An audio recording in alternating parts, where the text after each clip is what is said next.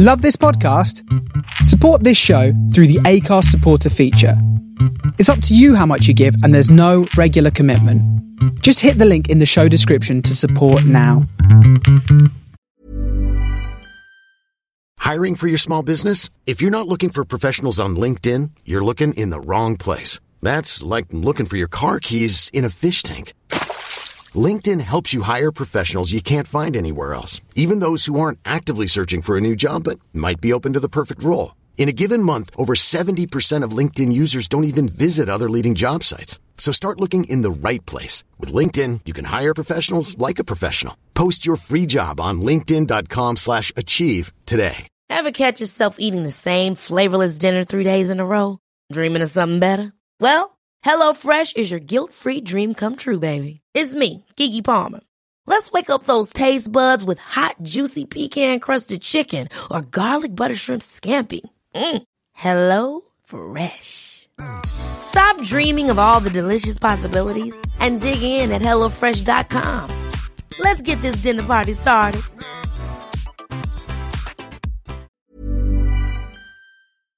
Hello, everybody. Welcome to another roundtable edition of Tuesday Night Jaw. In theory, the Backlash roundtable edition. In actuality, the How Much Do We Love Pete Dunne and Tyler Bate edition of Tuesday Night Jaw on the Distraction Pieces Network. My guests well, I'll introduce him first because it's his front room. In his front room in Manchester. Guest number one, Christopher Brooker. Oh, was I supposed to watch Takeover? Yes. Oh, can we not talk about it? I don't want it spoiled. Guest number one. No. Hello, Jim. Welcome to the house. And I'd like to point out that this flat is always this tiny. I would like to point out, definitely, it always looks like this. Right the way down to the little blanket here and the diagonal cushions on the couch. It always looks like this. It always looks like one of the showrooms from IKEA. All the time. Definitely. Every day. This has definitely not got anything to do with one guest who's here in particular. Certainly nothing to do with the other. It's a bit like, I mean, I don't want to give away who it is, but obviously if you've downloaded it at this point, you've seen the description, you know who it is. But also it's a bit like, it feels it's the equivalent of, you know, in like old 1950s American sitcoms when the boss came round for dinner. I'm sorry, I have to nip into the other room where I won't let on that there's a horse. When you went, I won't let on, there's a horse, I was like, let's see where this goes. Horse, good. No prostitution jokes for the first 20 minutes. That's one of your ground rules that we're not allowed to talk about. It is one of my ground rules. Yeah, for me, it feels like a sitcom crossover episode.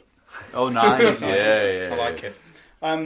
Guest number two, last week, relaunched his career, very much like Paul Gascoigne did in Italia 1990 by having a cry on the podcast. Matthew Francesca Richards. All right, mate. How's it going? I'm really well. I am really happy and emotionally stable this week. I have never been more emotionally stable.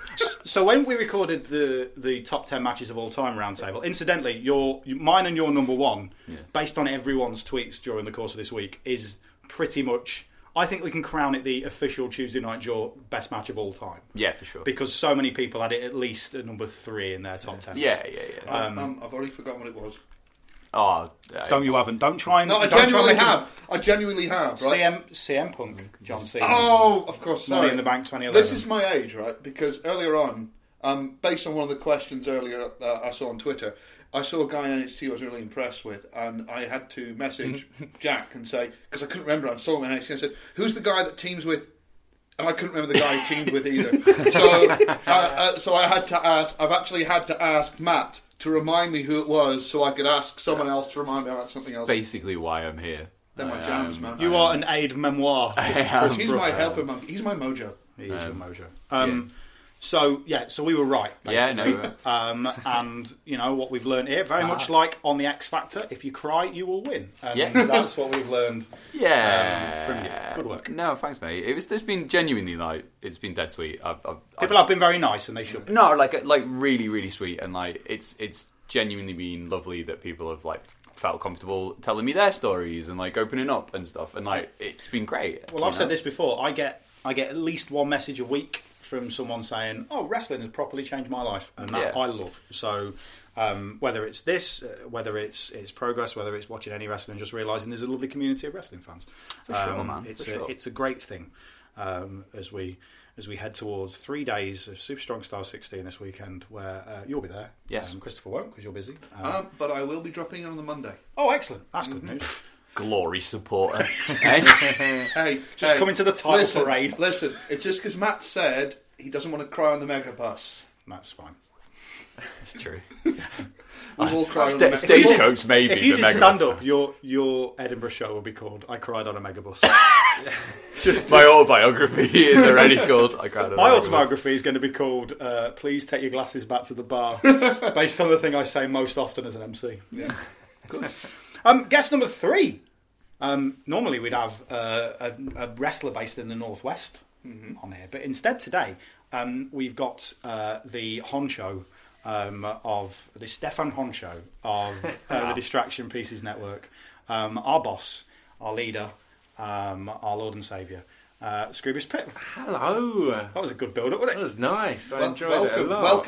Welcome to Manchester. It's lovely to be allowed north again. Like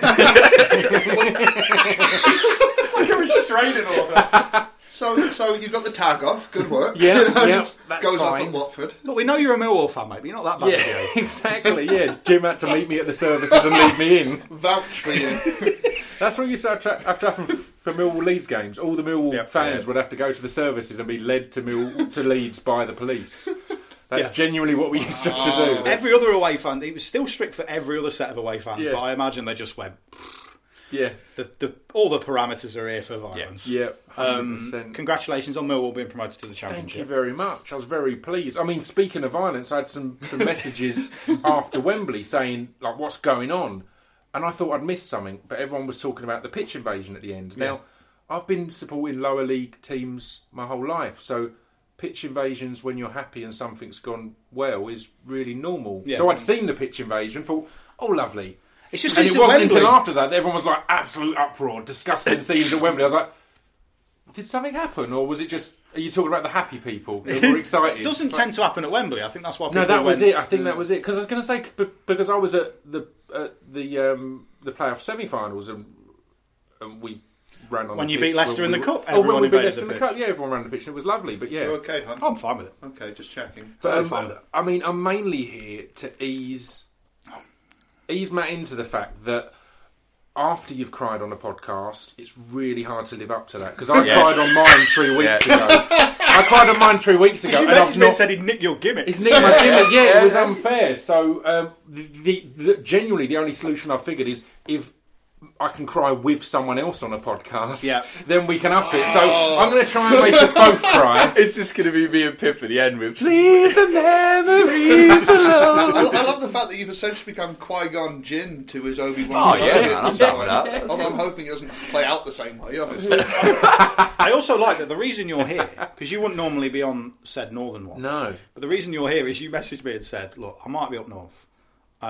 I really want to come and talk about TakeOver. Yeah, genuinely, as soon as the whole TakeOver event, but it's weird. I tried to stay up for it. I just got back from LA. I fell asleep at like 11, and then I woke up at about 1:30, thinking I'll watch in the morning, and I saw some tweets saying that was the best match I've ever seen, and I didn't know what it was, but I was like, this is roughly the time that Pete and Tyler were. So I was like, I need to just... So I started it at 2 and watched it till 5 or whatever it was. Thank you, WWE Network, and your start from the beginning button. Yeah, completely. But yeah, as soon as that match had finished in particular, I was like, where are they recording and when am I up north?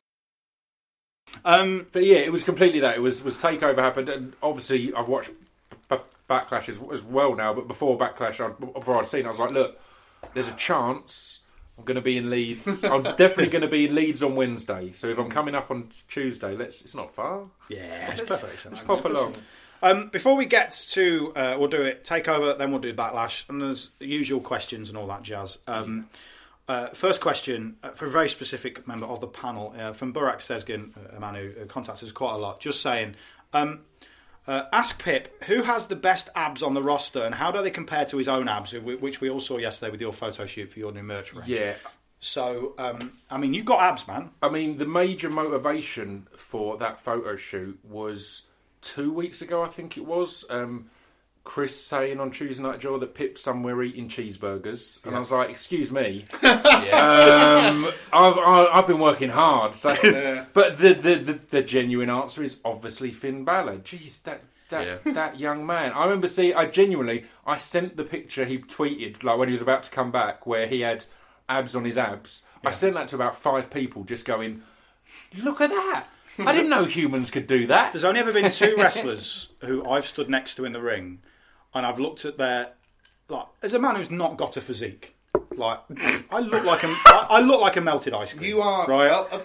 I'm Jim, fine. Your role is as canvas as much as it is. Yeah, now. of course it is. You know? And I.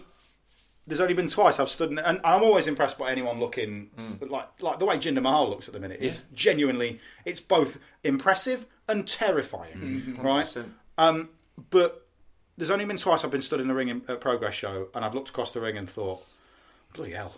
And one's Finn Balor, and the other one's Matt Riddle. Yeah, 100%. And the thing that because you're into MMA and Brazilian Jiu-Jitsu and stuff like that, and obviously that's what Riddle is. I think anyone who's got MMA can look like that. It's harder for wrestlers to look. Well, it's because it's interesting. You see the evolution. I don't think Jack will mind me mentioning that. Evolution is a mystery, by the way. Just full of changes. One can't. What we can't see. That's it. Yeah.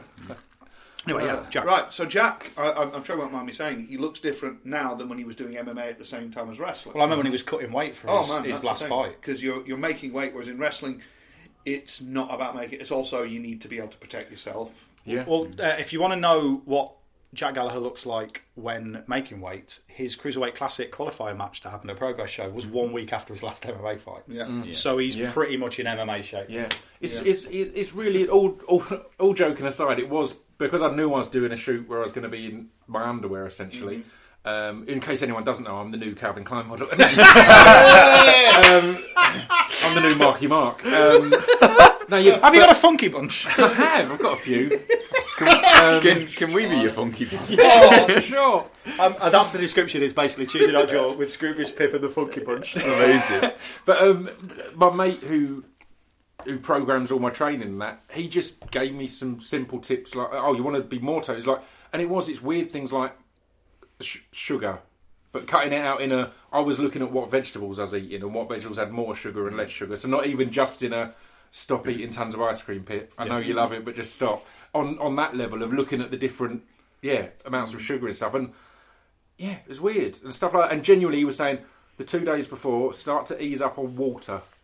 Yeah, which Jack's Lord, ease up on water. That's life, isn't it? That's how we live. This was your Hugh Jackman moment, Yeah. wasn't it? That was because what they do is if they've got like Henry Cavill or anyone who's got playing a superhero, they get all their shirtless things done in one day, so 100%. They can basically train for it like a fight. Dude, 2 days after the shoot, I flew to America. In America, I pretty much consistently only ate ice cream, pizza, and burgers. So it's gone now. I'm back on track. I'm going to start working for fitness again. But that was literally. I was like, it's been documented. That's how I look. Yeah. No one can argue with that. I was like, I look at it and went, I don't think I've got a mate who's got abs like that. Because you're tall as well. You've got what seems to be like a centipede, sort of a very 14 pack. It keeps going. Every time I get like a new headshot or a promo shot, I just send it to my mum and say, if I die, this is what I want on the TV. Yeah. Because, you know what I mean? Like, you're on one point. Of all and my mates...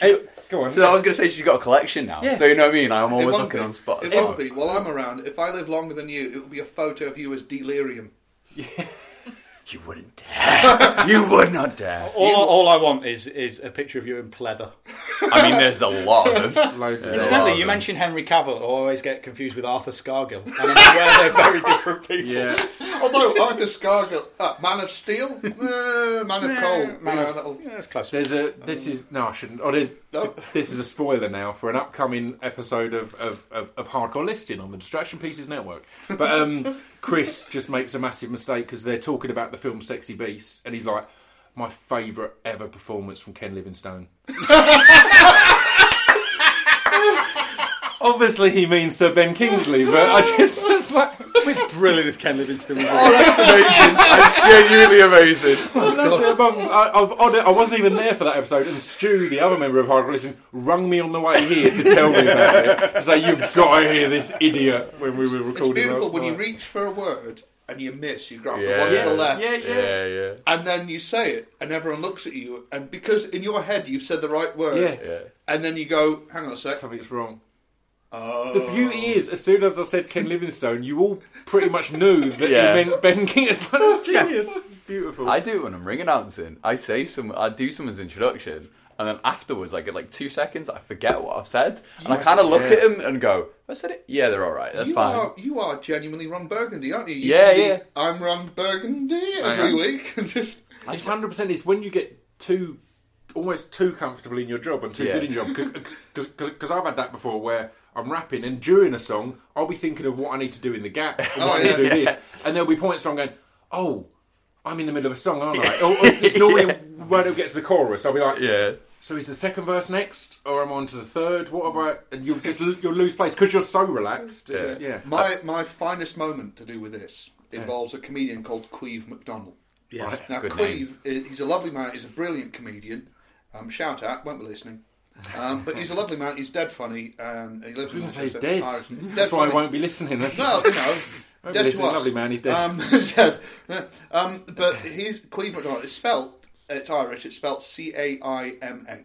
Wow. So everyone gets his name wrong. Yeah, of course. But I've always been introduced to him as Queeve, I know. But there's a little part of you worried about getting it wrong. 100%. So a few years ago, I was introducing my girlfriend at the time, not that one, to Queeve at the Comedy Store before New Stuff. And I was so intent, I said, okay, I'll just introduce, this is Queeve. And for some reason, my brain immediately forgot my girlfriend's name. Wow. Completely. And it did that thing where you reach for it, this and it's gone. And I didn't have anything. I just looked at her and just went, like Donald Sutherland at the end of my... Ah! Unfortunately, she said it had a sense of humour and just found me drowning in air. Hilarious. Yeah. Don't worry, I once called Rampage Brown Rampage Jackson on a show. Quinton Rampage Jackson. Correct. B.A. Baracus in the dreadful A-Team film. Correct. Hey, Once appeared in TNA, It didn't had it? a sky tank. He did have a sky tank. Have you got a pun game you wanted us to do? Yeah, today, in honour of both healthy eating and, of course, recent nightmare-induced lifestyle changes. Shut up.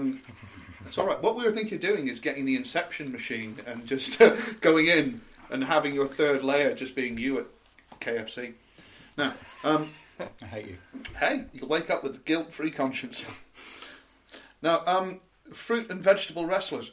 Fruit and vegetable wrestlers. Right. So example. let's start with Broccoli Lesnar. Nice. Nice. Nice. Tomato Ciampa. Or Nice. Tomato. Incidentally, shout out, when we did the video game one, we both pointed this out yesterday. Yeah. The single greatest pun we got based on the video game wrestlers was Tommaso Championship Manager. Brilliant. Shut it down. Just down. totally lads. won. Yeah, that Fucking was tremendous. Tremendous. I came up with one before as well. Potato Tanaka, but in an American accent. Potato Tanaka. Let's call the whole thing off. Oh, good God. Didn't you have one, Stevie? The Definitely mute not. in the corner. Yeah, don't ever ask them mute. So during the course of the episode, and again, tweet me, at Jim Smallman, hashtag Tuesday Night Jaw, with your fruit and vegetable-based wrestlers. Oh, God, I'm really struggling now. Yeah. And all I eat is vegetables, and now I can't remember what any of them are. Hey, it'll come to us. Let's just move on. Just, you know, it'll happen. It'll happen during the course of the show. The great cauliflower. Good night, everybody! Do you know what I love about that? How pained you were saying it. Like, oh! It's got to hurt coming out, or it's not right. Yep. That's good, man.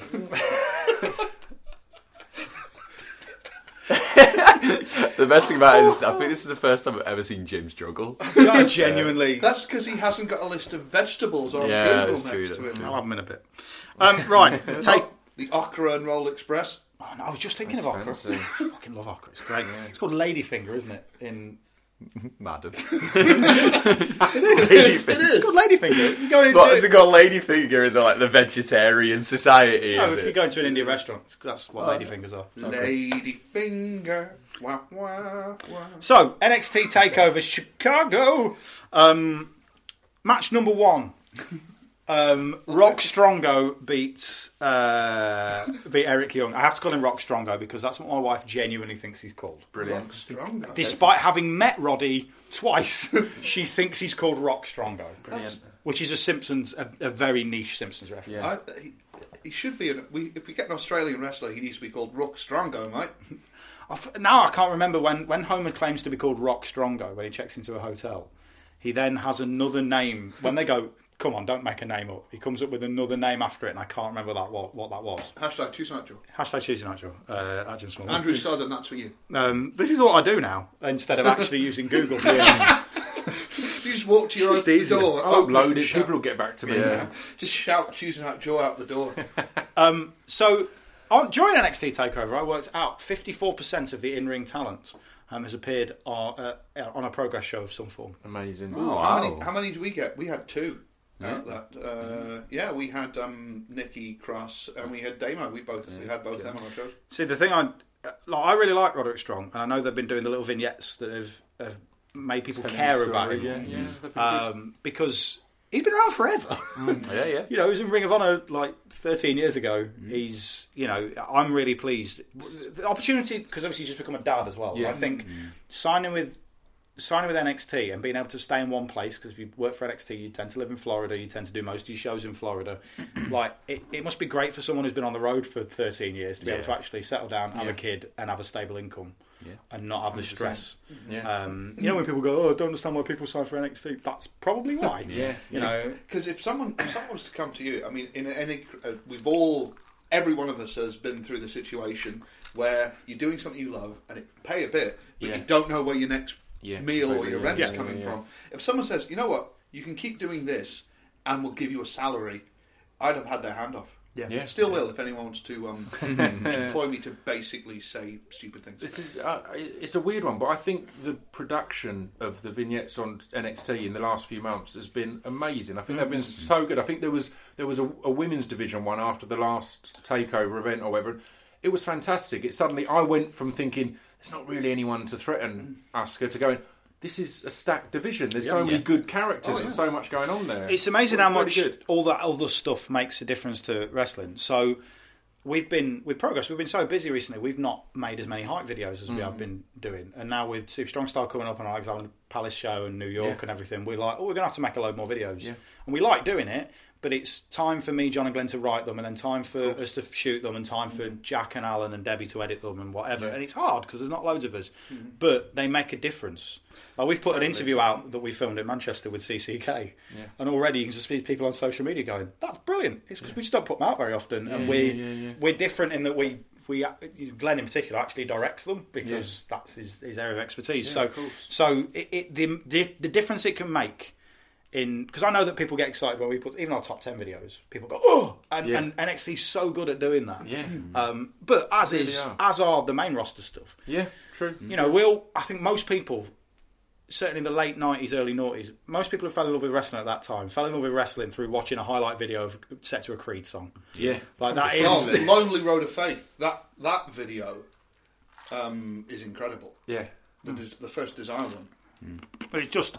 It's such a cool thing to be able to do that. Bang on. And that, you forget how good Eric Young is. And obviously Alexander Wolf and Damo, Killian Dane are great to have sort of in his corner, and Nikki when she's part of it and not involved in another match. I quite like the fact that she wasn't involved in this match because realistically she should be concentrating on a title match. 100%. So from a logical standpoint, that made perfect sense. I thought all of it I made loads of sense. I love just Roddy just going at him every time he could, just knowing that it's not a case of I'm going to get a fair fight. So it's just every opportunity is like the best. Just trying to defense is a good offense. It was beautiful.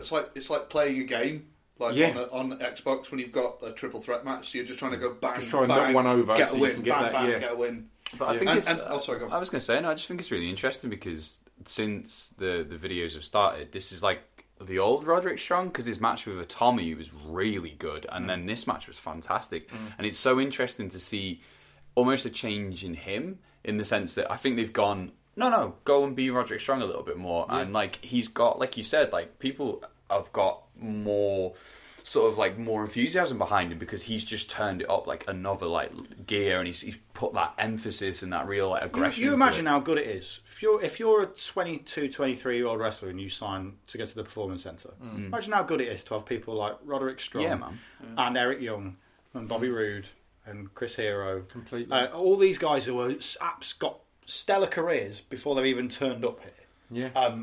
And to have all that experience there and have those guys training next to you is going to make the world of difference. And what's exciting about NXT now as well is it's getting so much praise and hype and so huge that I can see it not being seen as just a route to the big leagues now. I can see people like Eric Young go, no, I want to smash NXT. I don't care about, you know, at his point in his career, he might think, I'm not going to have much of a run on the main roster, so I want to make a huge impact here and turn this into a thing rather than it being a route. Where being given the opportunity just to say, right, here's all the resources. Yeah. Here's a place we can come and train. Yeah. Oh, by the way, we've got Norman Smiling, Terry Taylor, William Regal, Yeah. Matt Bloom. You just go have a chat with them anytime you want. Robbie Brookside, Johnny Sane. Robbie Brookside, Johnny Sane. You know, Sane like out there now it's as well, it's just it's like the council in Superman Well, at the start of pro wrestling. Yeah. Ricky Morton started today. Was his first. Oh, Ricky Steamboat's there as well. Yeah. Shawn Michaels Yeah. loves the Bollywoods, doesn't he? Yeah. I love I love the Bollywoods. We all Oh do. yeah, I think they need to have at this point as well. don't they? Yeah, mate. More later. My More wife's got a later. new favourite GIF.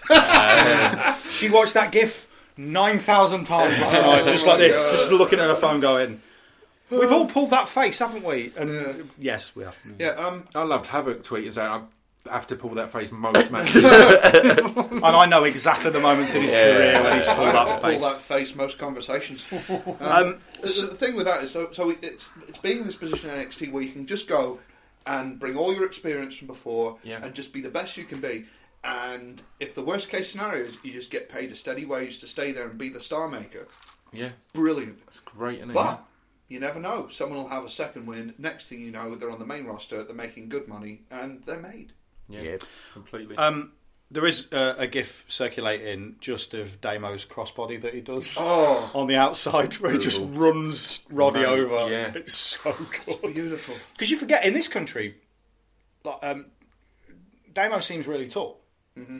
He's not, in WWE terms, I mean, I think Alexander Wolf's taller than him. He's a little bit taller than me, so he's He's still 6'4". 6'4", so he's a good height. But he's still in the land of the giants. Yeah, I mean, not so yeah. much on NXT. In NXT, he looks big. Yeah, yeah. But if he was next to Baron Corbin or someone, he wouldn't look so big.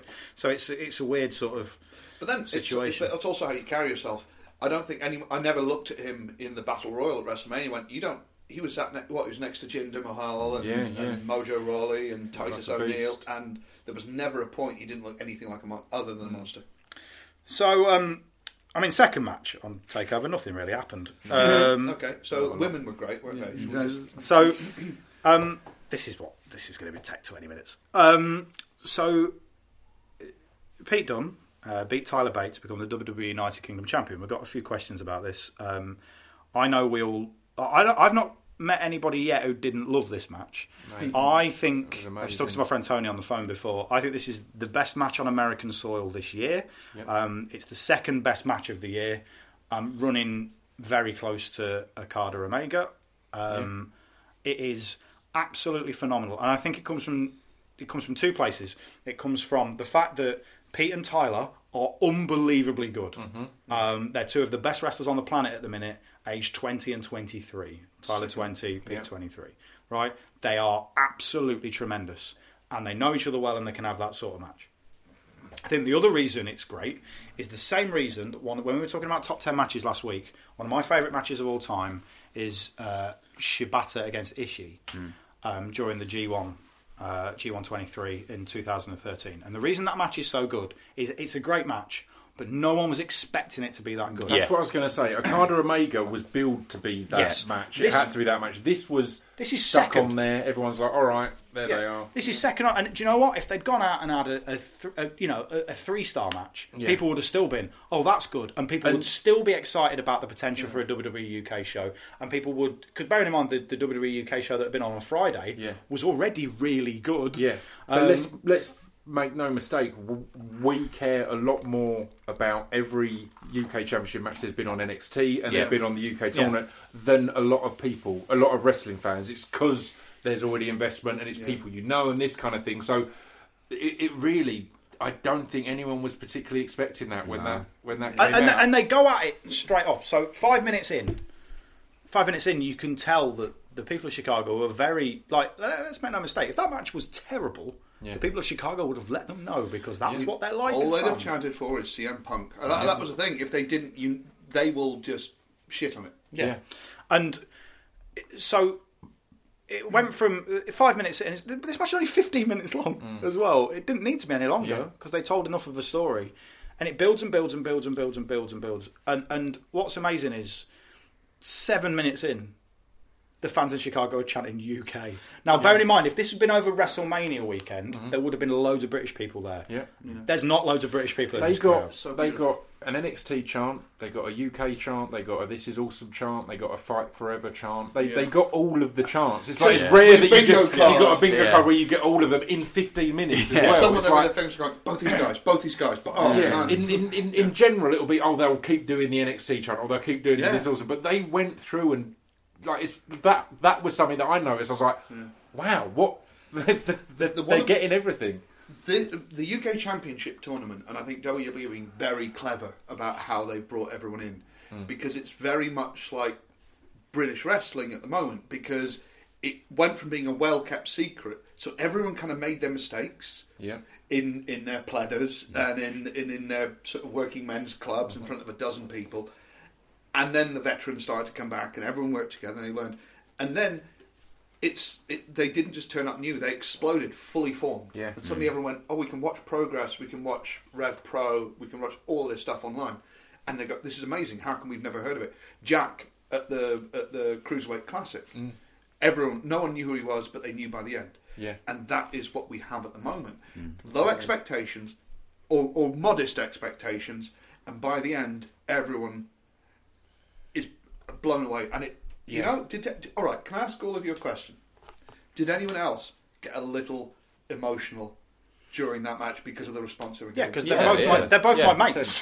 So I'm delighted for them, because I genuinely, and you know, in character, I'm not going to like them. They're British Strong Style. They're a heel group for Progress, but like Pete's the Progress champion, and it means a lot to me. How seriously it takes being our champion, and how well he represents himself. Exactly the same with Tyler being one of our tag team champions, and Trent Seven as well. Like, they take it really seriously, and even though they're baddies in character, they're lovely guys to be around, and they work super, super, super hard. And so I already knew how much these guys getting that match meant to them. And then to see them deliver on it, and then so I always knew this match would be at least very good. I did not expect it to be like, if we'd have done the top 10 match listings this week, it'd be in my top 10 matches 100%. Of all time. Based and I'm a bit biased because I'm British and I'm proud of those guys, and I know that the minute that Pete and Tyler walk out there, it instantly gives way more credit to Progress, and it's fine. But we didn't make them. We're one of loads of companies that they've worked for. And I said they are both really good, but that was exceptional. Yeah, like, I've seen them both in some amazing matches. That was the best I've seen either of them, and it was at the exact right time. I've watched it 4 times already, and the 4th time I watched it was with my wife, who you know, will watch wrestling with me, often watches the big shows with me, and she watched it, and I've never seen her be so transfixed by a wrestling match. And she doesn't, because she's not been coming to shows that much since our son was born and while she was pregnant, she doesn't know Pete and Tyler like she knows guys like Jimmy or Marty or Will, who she's known for the history of our company. She doesn't know them. She just knows that she watches them and thinks they're brilliant. Yeah. And she watched that, and she said to me, the way Pete moves all the time, and I spoke to him about this in Norwich. Like, the way he moves, everything he does is considered and thought about. Completely. And has a goal. There was a moment when they were both laid out on the floor, and Pete could barely move and was just swinging at Tyler, just swinging to try and punch him, try and keep that fight going. And the thing that I made a note of was Tyler made an airplane spin really exciting. By doing it with It's the like- most intensity It ever. was insane. Again, that's one of the. Oh, it's like he's done it on the show before, and it's kind of a nod to the old days, but still you're just spinning around a bit. It's not really that. It's fun and it's this, but that was generally people. It started and was like, yeah, playing spin. Then they were on their feet for it. I think that's the difference. But the thing that I took away from it is the difference between the UK guys and some of the US guys at the minute is that the UK guys are big match players.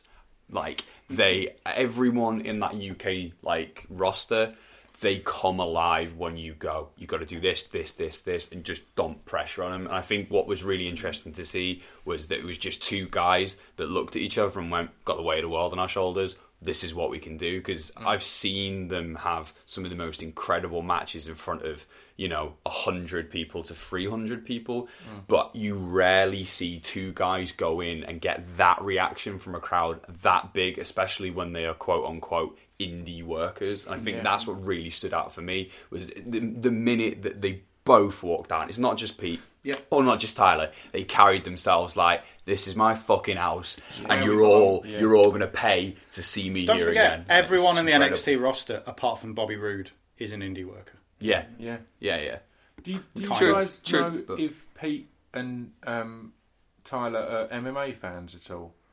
I don't know. There was two spots in the match that are things that always get people excited at MMA, and I've never seen anyone. So it's when he put him in the triangle and started to drop elbows on his head. That always gets a buzz because it's like, oh, this is horrible. He's not just going for submission. And then also the stand and bangs. So just stand in the middle of the ring and punch, which again you don't get that much in wrestling. They're genuinely just going for it. The standing punches come from them being fans of New Japan. Yep. And I think the triangle choke and the elbows thing comes from the fact that Pete is the second coming of Daniel Bryan. Right. Bryan Danielson. Yeah. He is everything about him is Ring of Honor. Speaking of second comings, I must say the moment Jim Ross said, "By God, he's been compared to Fit Finlay," I just said, "Thank you very much." The thing about the strike exchange, though, I've never seen anyone, or not recently, throw a strike exchange that was as believable as that. Yeah. Because that's what you do in a fight. You don't hit that was someone it. and It then wasn't- go hit me. Yeah. It wasn't a taking turns. That's what made me feel that MMA thing. It wasn't a kind of bang, bang, bang, and then getting faster. It was just two fists. The New Japan trope of which Shibata and Ishii started of hit me, I'll sit down and let you hit me. The people, certainly the agents at WWE, who are people like Fit Finlay, would watch you work that out and they go, "Fuck off, you are not doing that here." So I think part of it is because whatever people might think of WWE, they still want everything to look like a realistic fight. So But it's the difference between Bushido and kind of Western fighting spirit, because Bushido is about taking punishment and enduring and still coming out on top. Whereas fighting spirit in the Western audience is like Pip said, it's that UFC style. It's that sort of like a Diego Sanchez. You just want to go out there and just muller them. And it's clever that they've got the right people and themselves are intelligent enough to understand what that audience wants. That's what fascinated me. I said it's the bits that in an MMA fight you get excited because they don't happen all the time and you can never plan it. Yeah. But in wrestling you can. And that was kind of the beautiful thing. To go, all right, you can just put that in there and that will get everyone on their feet. The beautiful thing about this match, and I'm going to compare it to something we watched earlier on. I was scouting someone potentially for a booking, so we went on YouTube and went to look at them. And you know what? Not right for us, but we watched another match. It sort of got the YouTube trap. And it was two guys doing lots of athletic things. But you didn't believe in them. Yeah. In the same way that you believed in Tyler, Yeah. you believe in Pete, and you believe in everything else between them. And that's the difference. Because I reckon, based on the Chicago crowd, we're all kind of clever, but we want to believe. Yeah. We want to be taken away. Yeah. And as soon as our boys did, oh man. But I think as well, it's the competitiveness of that's in that, or in the UK scene at the minute, because you got obviously like these guys wrestle a lot together or against each other. You've got Trent Seven, you've got Travis Banks, you've got Mark Andrews, and countless others. And please don't think I'm being disrespectful not naming them, but you've got a group of guys that just constantly want to push each other, and that's I think what's really interesting is like if they take that amount of enthusiasm and passion into NXT, do you know what I mean? Like, I'd love to see if everyone goes, oh, actually, let's turn this up even more. Like, one of the things I really like about Pete as a selling point, as a heel, is because we've discussed before how hard it is when there's a heel that you like, because you want to cheer him. The thing I love at Progress is the Peter chant, because it's an antagonising chant. It's chanting for the guy, but just chanting Peter slowly, so you get to chant for him, but it's antagonising. And the UK crowds often influence the US, so I'm just hoping, basically, the WWE universe, all we are saying is give Peter chance. Nice. Give Peter chance. Peter. Get out. So I'm going to drive back to Essex. So this is I think when we were at WrestleMania and we did some matches at Access, what was amazing was Pete and Tyler were coming out in front of crowds who didn't know. Like if they were in front of 200 people, 20 people knew who they were because they were British. The rest of the people were people from all over America, all over the world, didn't know where they were, who they were. What's brilliant about both those guys is they would walk out and they were always allowed to walk out with the Progress titles and stuff, which is pretty cool as well. Yeah, it's amazing. But they'd walk out and you could hear the crowd go, I don't know why I like them, but I want to watch. And with Pete is a heel, but people really want to chant for him because he's got to that point where he's so good at wrestling that people just lose their minds over it. Yeah, but he would walk out at Access, Progress title in his mouth, and you could hear all 200 people go, I'm going to stop what I'm doing now. I'm going to stop shouting out pointless stuff because that's what wrestling fans do, and I'm just going to pay attention. There was one Progress show, and I think it might have been the first time I saw him after he won the belt, or the one before it, where something had changed.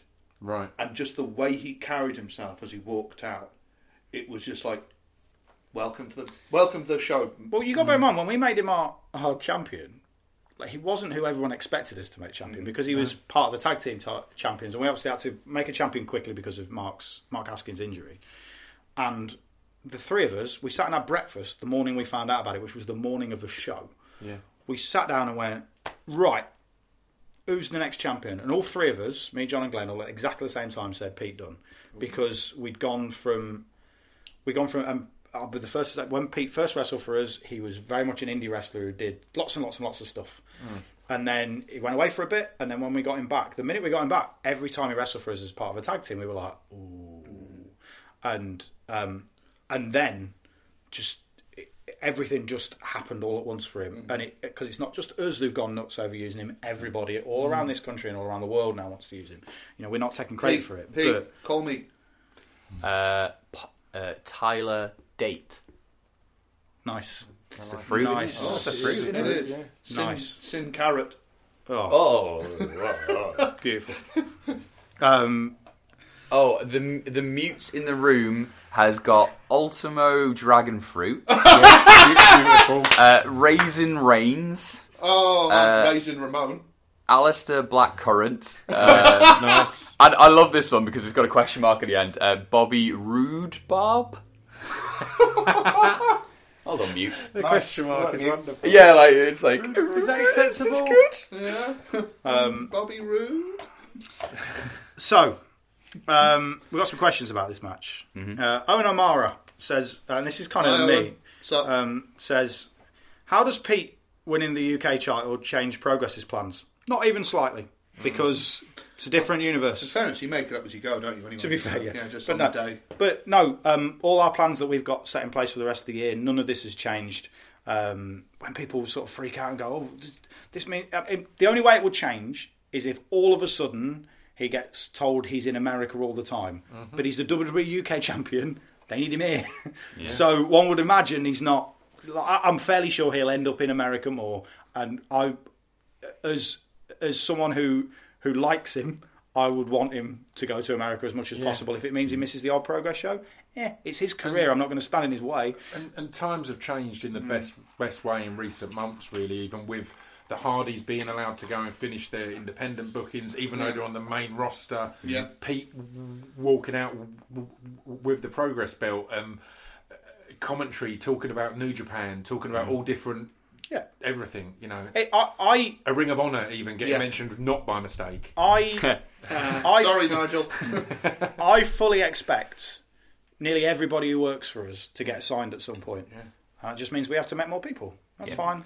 But that's it's totally fine. British wrestling's fine. That's an interesting one that I'd noted at the end, but it's worth bringing up now because of that. Every time there's a big exodus from NXT, so Finn goes up, or Samoa Joe goes up, or Kevin Owens goes up, or Naka, there's that fear of, are they going to be able to hack it still? Is it a bit thin? This was my favourite takeover to date. It's one of my it's my favourite of the year, definitely. It was amazing, and it was everyone. They've got that structure now, and as you said, all the people backstage, they've got those people who can bring these people through. There's not that they've gone now. It's going to be rubbish. Can we all start calling him Naka? Yeah, no, he calls him Knackers. Knackers. For me, I just want to go. I just want to go Geordie. I just go. How are you, Naka? Just look at that knee. But no, it doesn't change our plans because we already had. All our plans are set in our brains for the rest of the year, and when this was always going to be dropping the belt to me. But he's just going to tap out to your abs, isn't he? It's like you rip your shirt and he goes, I'm out. But no, what happens in other companies doesn't. We have a great relationship with WWE, but when that match was announced, we were like, well, one or two things is going to happen. Either Tyler's still going to be champion or Pete's going to be champion. And it doesn't affect how we do things because that title isn't defended in our company. People are starting to think of it as, my gut tells me that there's more to this than let's just cream off 2 or 3 guys to go to the States. I think that the long-term plan is to have a good, strong roster here. And it wouldn't surprise me if they go, you know what, we want to use you because you're an invaluable asset. Let's have you on WrestleMania. But the fact that they're investing in, I don't think that they're in a hurry to snatch loads of people, and it behooves them to create something with depth. Completely. Well, in the press conference that Triple H had over WrestleMania weekend, he said that the plan is still to have a WWE UK television show, which would mean you would need the biggest stars in the WWE UK television show to be here. That's it. I mean, everyone that's been on the UK one so far has absolutely smashed it. It's been amazing. But those 2 boys at NXT have just put the demand for that through the roof. Because again, there's still a lot of us who are watching it and going, it's great because it's people we know and it's the UK. That put the demand for that through the roof. Everyone cares now. Now, the point you made, Matt. Stone Cold Steve Austin was tweeting about it, and that's incredible. It's madness. Beautiful. It's madness. What is life? Part 2. We're there again. But the point Matt made about big match players is absolutely right, because all these guys have been honing steel sharpened steel. They've all worked with each other. And it isn't just, it's easy to say it's just like 1 or 2 or 3, because there are five guys. Sorry to make it about burgers, Jim.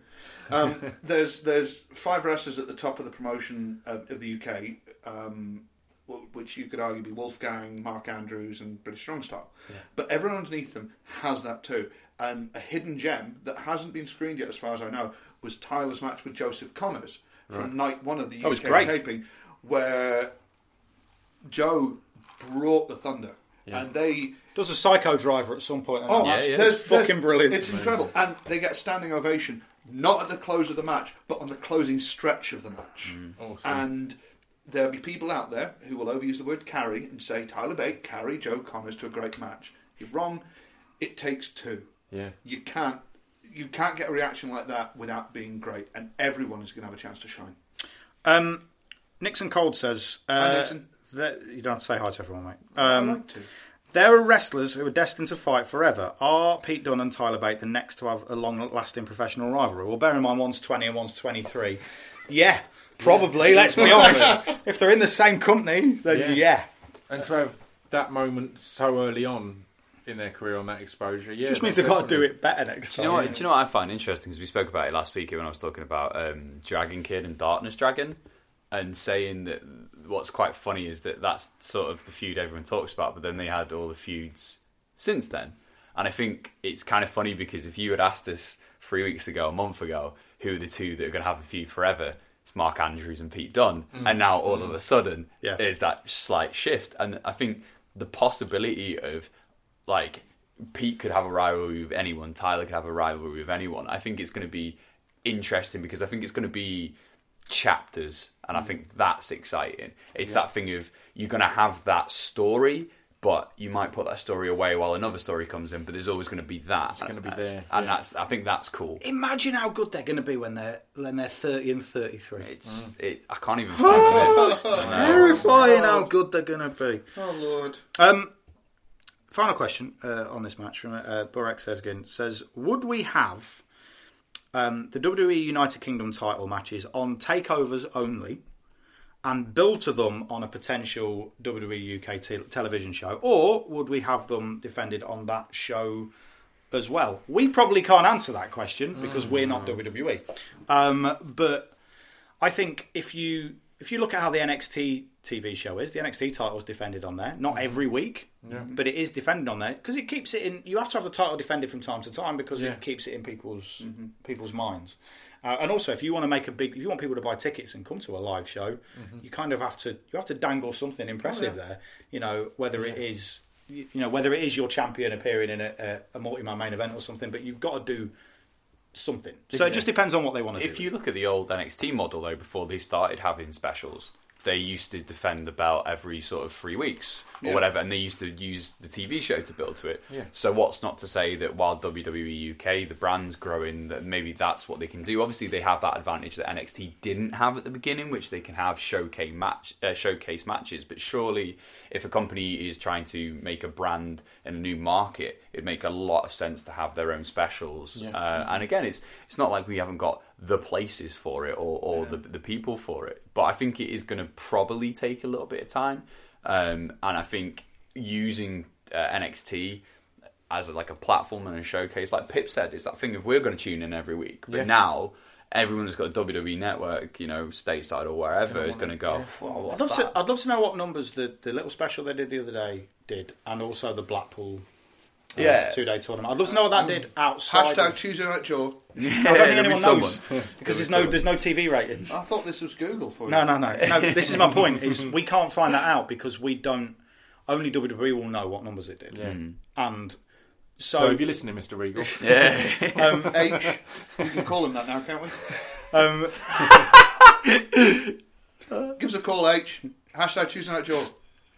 I'm sorry, I was laughing at Jim's face. Oh, God. I hate you pricks. So we don't know what numbers it's done. So that's which is kind of a problem. But what would you want done with a UK show? Because I think 205 Live has struggled because I can essentially watch the highlights on Raw. I can watch the main feud, get a bit of this.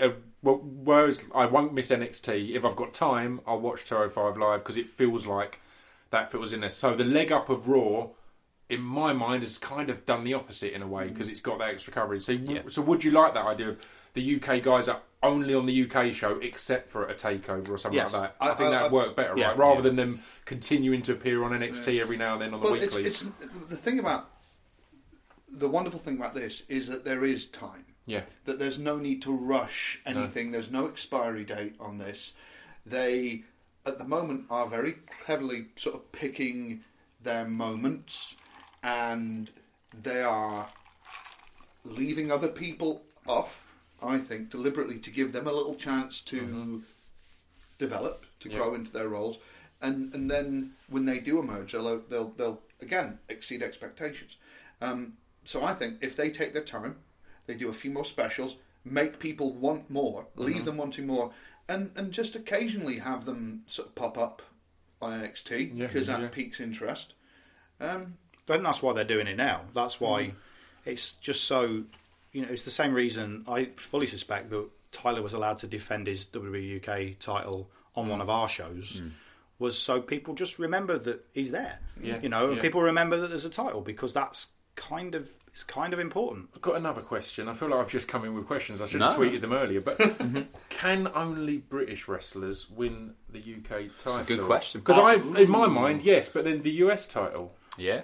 Is anyone from anywhere fighting in the US. So the reason it came to mind was I was looking at who I think is amazing in progress, and Travis Banks is one of the people in UK wrestling. I'm like, he could be in a match like that match on anyone in the Commonwealth. Yeah, that's it. I would say it's an interesting one, right? Again, it's a only WWE know the answer because it's what suits what they want to do with the title. Because that's it. Because I thought, it's a shame that Travis couldn't, and then I thought, well, no, the US title. There's every chance. And the European title and things like that. But there's every chance they could want to make a TV program here, but World of Sport didn't just have British wrestlers on it. World of Sport had wrestlers from Africa and the Caribbean and from America and Canada. Exactly. So that could be. It could be that people they want to develop come over here. It could be that that's where they see people before, and it could be that that's the progression. But again, until the TV program actually happens, I suppose we don't really know. Yeah. I think what I'd really like to see with it is it to have its own style, because British wrestling has a very distinct style that's different to a lot of places. Like, obviously, I think it's that wonderful combination of just like a little bit of everything that comes together in this really neat, nice package. And I think what really stood out for me was that I didn't watch Tyler and Pete and go, oh, that's WWE's version of Tyler and Pete. Nah, that was 100% Tyler and Pete. And that's what gets me excited about the prospect of a UK TV show. The UK special, so the last two matches on the UK special, which are tremendous matches. Yeah. So Pete against Trent Seven and Tyler against Mark Andrews. And again, my bias from my company, they look like progress matches. Yeah, no, but they look like exactly the matches we ask guys to have. Yeah. This is what I mean. This country does have a distinct style, because Fight Club Pro has a distinct style. Obviously, Rev Pro is a little bit different because of their New Japan influence, but ICW have a distinct style, and it's this thing of like, I like the idea of just keeping that little bit of flavour and that little bit of excitement, and that to me. That's what really stood out for this match, and that really what stood out for me. Like, if they're doing that TV show, I'd just keep it like that. Keep them, to quote the entrance music, keep it 100. Just keep it. Oh man, possibly the best entrance music of the year for me. Yeah. So much fun. And one of very few we've not had to change. Yay! That's the most common tweet I've got outside of people tweeting me about this. Why have you changed music? We just have. I'll explain why. Just get Pip to do like a Sherry Martel on everyone's. Perfect. I'm down for that. We move away from the greatest match on American soil this year to another very good match. Yeah. Which is Asuka beating Ruby Riott and Nikki Cross. I love subtle dickhead heel Asuka because she's just a knob. Yeah. Like, she's just. You watch her and go, you will believably kick the shit out of everybody, and you do it with a big smile on your face all the time because you like being a prick, and it's great. She strikes me as the kind of person who would knock you out, wander off, and just come back and have your wallet. I don't even want this. Yeah, may as well. Steal one shoe. So I was at the NXT TV tapings. Library card. I was at the NXT TV tapings the Wednesday after WrestleMania, and they had a couple of segments that they recorded then between Ruby Riott and Nikki Cross, which were both great. They had like a crowd brawl, which was. It went on forever, and it was great. Oh yeah, and I was watching that going, this is super, super intense. This is and because Nikki's so good at being small and psychopathic, and because Ruby's really good, like I can easily imagine Ruby Riott on the main roster like now. Completely.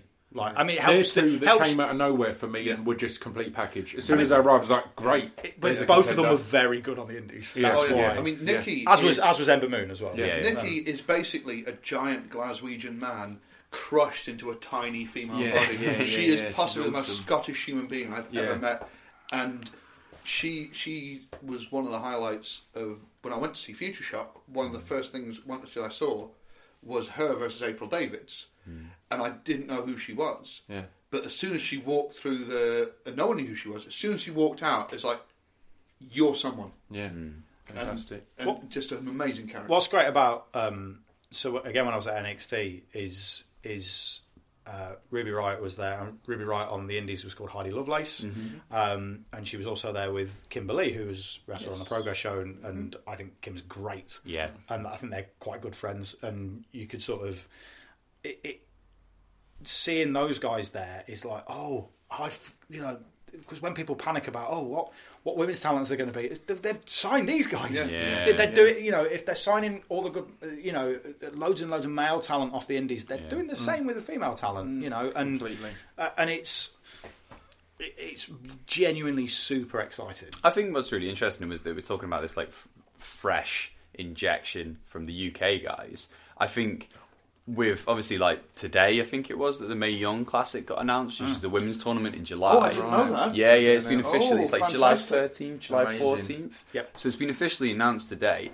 And again, it's that thing of I know what's coming, or we know what's coming, and a few people know what's coming, and that's what's really exciting to me. Because again, I think what this match did was they put their own stamp on what the NXT Women's Division is now, if that makes sense. Yeah. Because as much as like Sasha and Charlotte and Becky and Bayley had this, they sort of have a bit of everything, and they were really tailored for the main roster. That it had a bit of an edge in this match. Like everyone has a little bit of edge, and I really liked that dynamic nature of it. Yeah. And let's face it, they have been given the worst slot that anyone will be given in professional wrestling in 2017. After one of the matches of the year. And they and do you know what I mean? That could have very well been, it's the women piss break. No, I mean, that's it, though. absolutely not. 10 years ago, that's what it would have been. Not even 10, One of the 5. things that struck me in this about halfway through was how great is it that we're at a point now where gender has nothing to do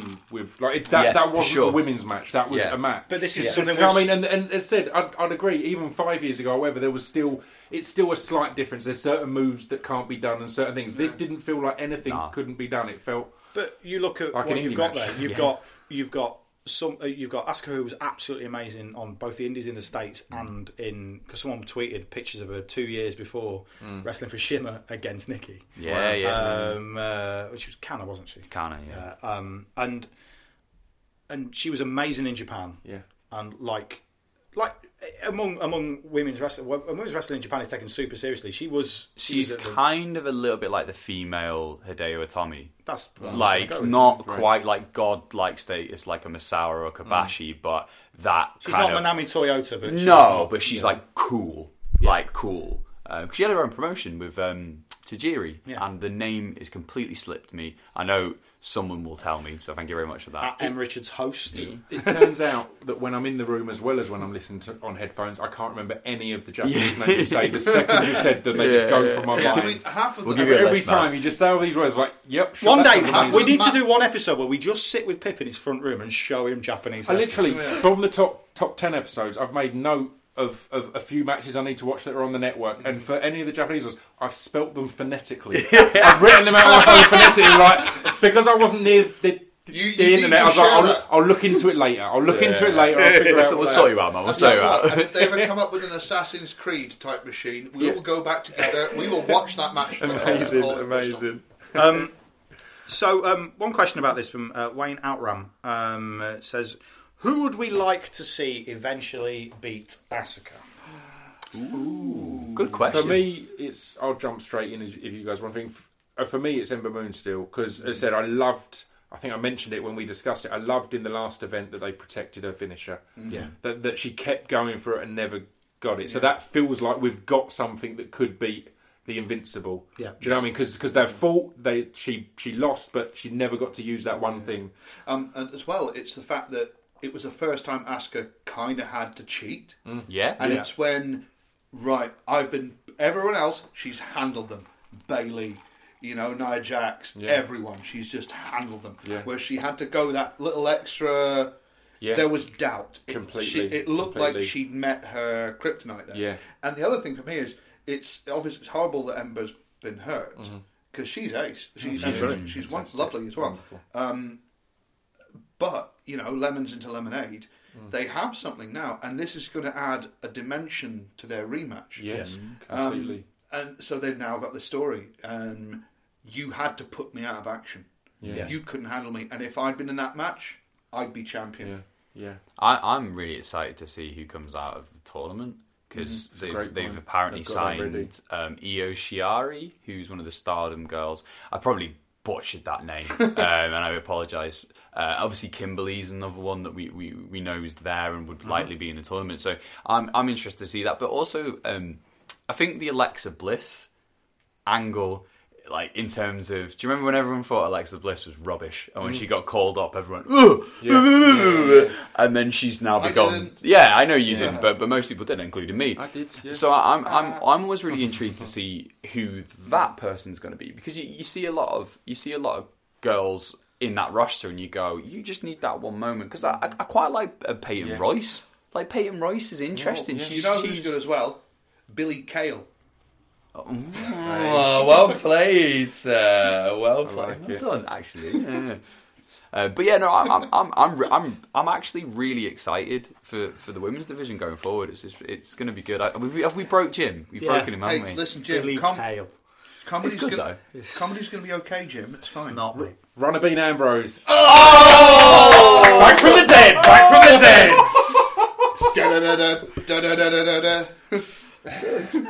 Satsuma Joe. Yes. Thanks. That's the first one I've done, and I'm aware it's weak, but I needed to get one rung on the ladder. Melina Cell. Nice. See, I would have said Satsuma Siami, which is a little bit more nerdy. Such a fucking hipster. Hey, my list proves I wasn't. Touché, sir. Dragon Kid versus Darkness Dragon. Basta. Who else are we saying? So I think for me, I like Ruby Riott a bit because I just think the really tournament's like her. a great show, because that's one of the nice things as well when the UFC have done their Ultimate Fighting series. When they do one that's for a title shot, they tell so much of a story. They really build them. Then you Depending on how long it takes them, if they're filming it in July, depending on how long it takes them to put it out. If it's like the CWC, it'll end in about September, won't it? Because that means by Survivor Series, when they have a takeover, if they have a takeover before Survivor Series, then the winner of that could face Asuka. Yeah. So pretty cool. Yeah, it's I love Nikki Cross. Yeah, I agree, think she's actually. wonderful. Great show, yeah. And the thing that, first of all, is seeing her evolution. If you saw Nikki Storm, it's a mystery. In Full of Changes, we can't. Oh, by the way, that reminds me, it's called Banana. Yes. Nice. You two have researched all of these before I came. No, seriously, no. I deliberately. It's no fun for me if we practice. The mute tells the truth. Just blink your eyes if you need help.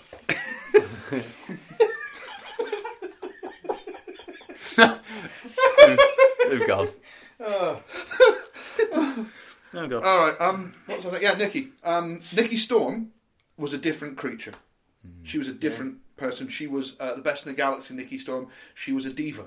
She was a flamboyant. I'm the best. If you go to YouTube.com/FutureShock Media, in the vault, there's a match between her and Lana Austin, where I get very excited in commentary. But you will see how different she is now to then, and yet still brilliant. And even in her early NXT appearances at Download, she was very different again. Yeah. But now, the thing where I thought, you are amazing, was when she was doing the promo, and everyone else did their promo, but she looked like a nutcase would if you sat them on a stool and put a microphone when she was posing the mic and just going, you know. Yeah. We then had, which I thought would be the main event, but wasn't. Bobby Roode versus Hideo Itami. One thing I've noticed with Hideo is, I always bang on about this. Let's not call people by their former names. He's the one who's retained his former name for the longest. Yeah. People still call him Kenta. They even at one point called him Kenta on commentary in a kind of... They called him by his full real name. Didn't they say he's going full Kobayashi? Yeah, which is his real name. Yeah. He's called Kenta Kobayashi. No, I'm only saying that because I thought I heard it and then I went, No, I heard it as well. No, I'm going mental, but... Yeah. I like Hideo. I don't think any of the four of us went into this match thinking Hideo was winning the title. No.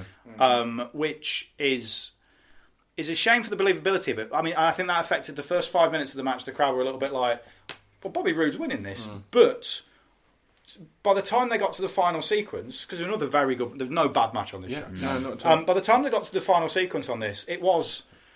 Bobby Roode had to kill him. Yeah. He had to the second DDT he does when he picks him up and properly drops him. I've not seen a DDT that beautiful since Gangrel debuted. Yeah, and did his implant DDT. I love that DDT. And it's what I said like, after the last one. I love that he's got a super finishers for pay-per-views. He had the off the turnbuckle DDT on Nakamura, and then on this one he had to do the double. He's New Japanning up his move repertoire all the time, Bobby Roode, and it's beautiful that his finishes are DDT. Yeah. It's such a simple thing, but it means he can do that. He can go he can believably say that wasn't enough to finish him, therefore I have to go that bit further. His finish is a move that is apparently on the WWE's not meant to do that move list, because DDT's used to be commonplace. They used to be a transitional move and it's a head drop. Yeah. And you're not meant to do this has been for the last 4 or 5 years. They they called time on a lot of the head drops, and I think it's one of those things where they've obviously looked at him and gone, got tons of experience. He's not going to hurt anybody. Yeah. My favourite part about this as well is that the match took a toll on both of them as they went along.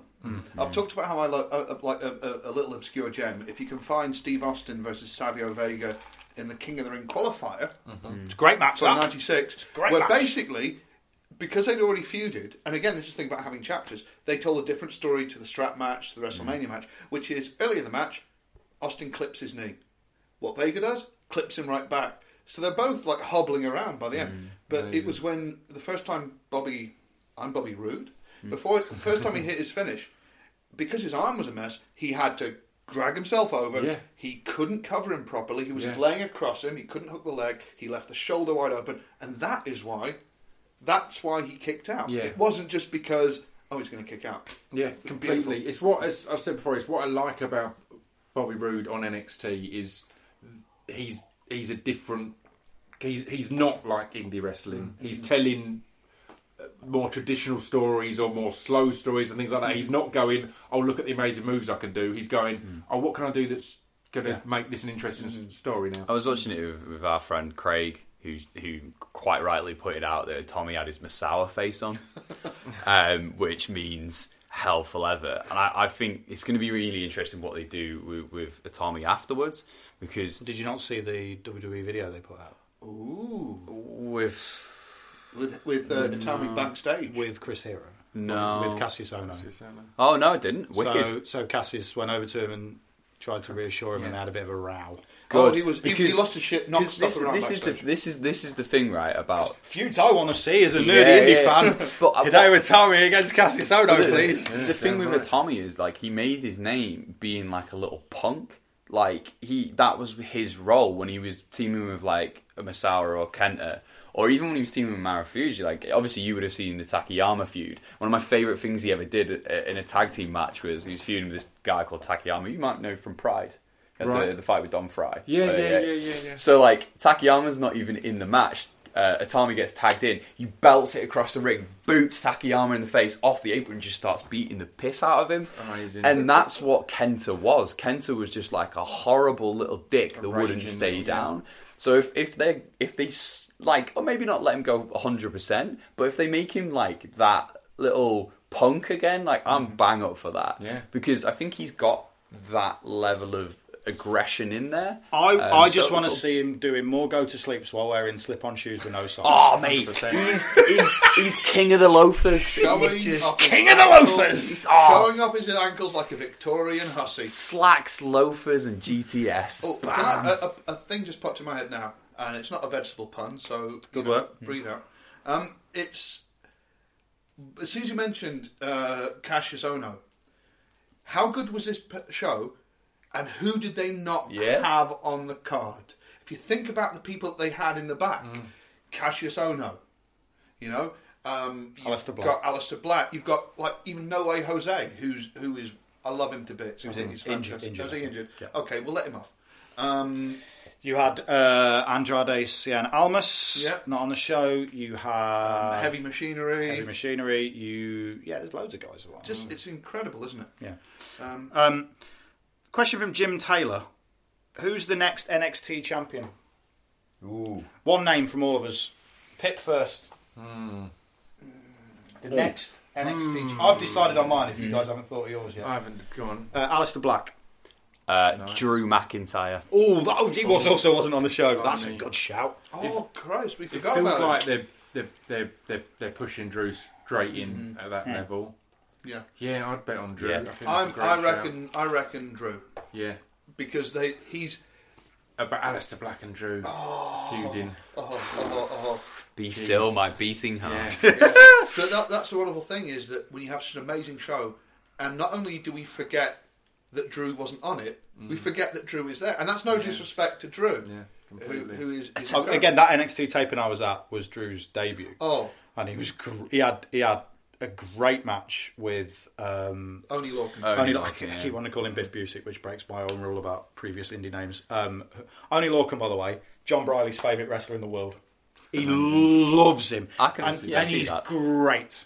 He takes a beating like no one else in the world. He does look like a tech nerd that learned Brazilian Jiu-Jitsu and got dead hard. Like, do you know what I mean? He looks like he'd fix your computer and kick your head in. I've told this story before. When I worked in an office, there was a bloke I worked with called Stefan, who was originally he was born in the Czech Republic. You have told this story, moved to the UK when he was 10, and I remember someone saying to me, "He's the hardest bloke in the world." I'm like, "No, he isn't." And they went, "No, he is. He's a black belt in jiu-jitsu, and that's only." And we're like, "Really?" And then I remember saying, and apologies if you've heard this story before, but then I remember going over to him and saying, "Are you really good at jiu-jitsu?" He went, "Oh yeah, I go to Japan to train it."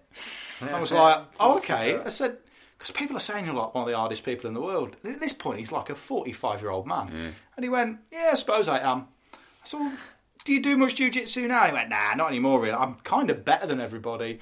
So I do knife fighting. And he showed me his hands. His hands have got scars on. I went, "Well, that's probably." He went, "Well, someone come... I'm not allowed a knife, but they are. They come up with a knife. I catch the knife, and then I take them down." Yeah. And I went, "Well, they could stab you." And he went, "Oh, yeah, that's part of the fun." Properly hard, but didn't look it. Do you know what's interesting? It's like the NXT roster at the minute in all divisions has got. I wanted to say killers because that's way cooler, but I'm going to use the mum term of there's some goers, isn't there? Hey, there is. Okay, go like the clappers. That's killers. I don't know if my mum never spoke to me like that. It's alright. That's why I've got emotional problems and cry on podcasts. Sorry, Mum. I'm joking. Love you. Oh, he looks like he knows what he's doing with his hands, Matthew, doesn't he? Right, man. We've still got one match on this. One match on this, and then we've got a whole other pay-per-view to talk about. Admittedly, slightly quicker to get through. All right, cool.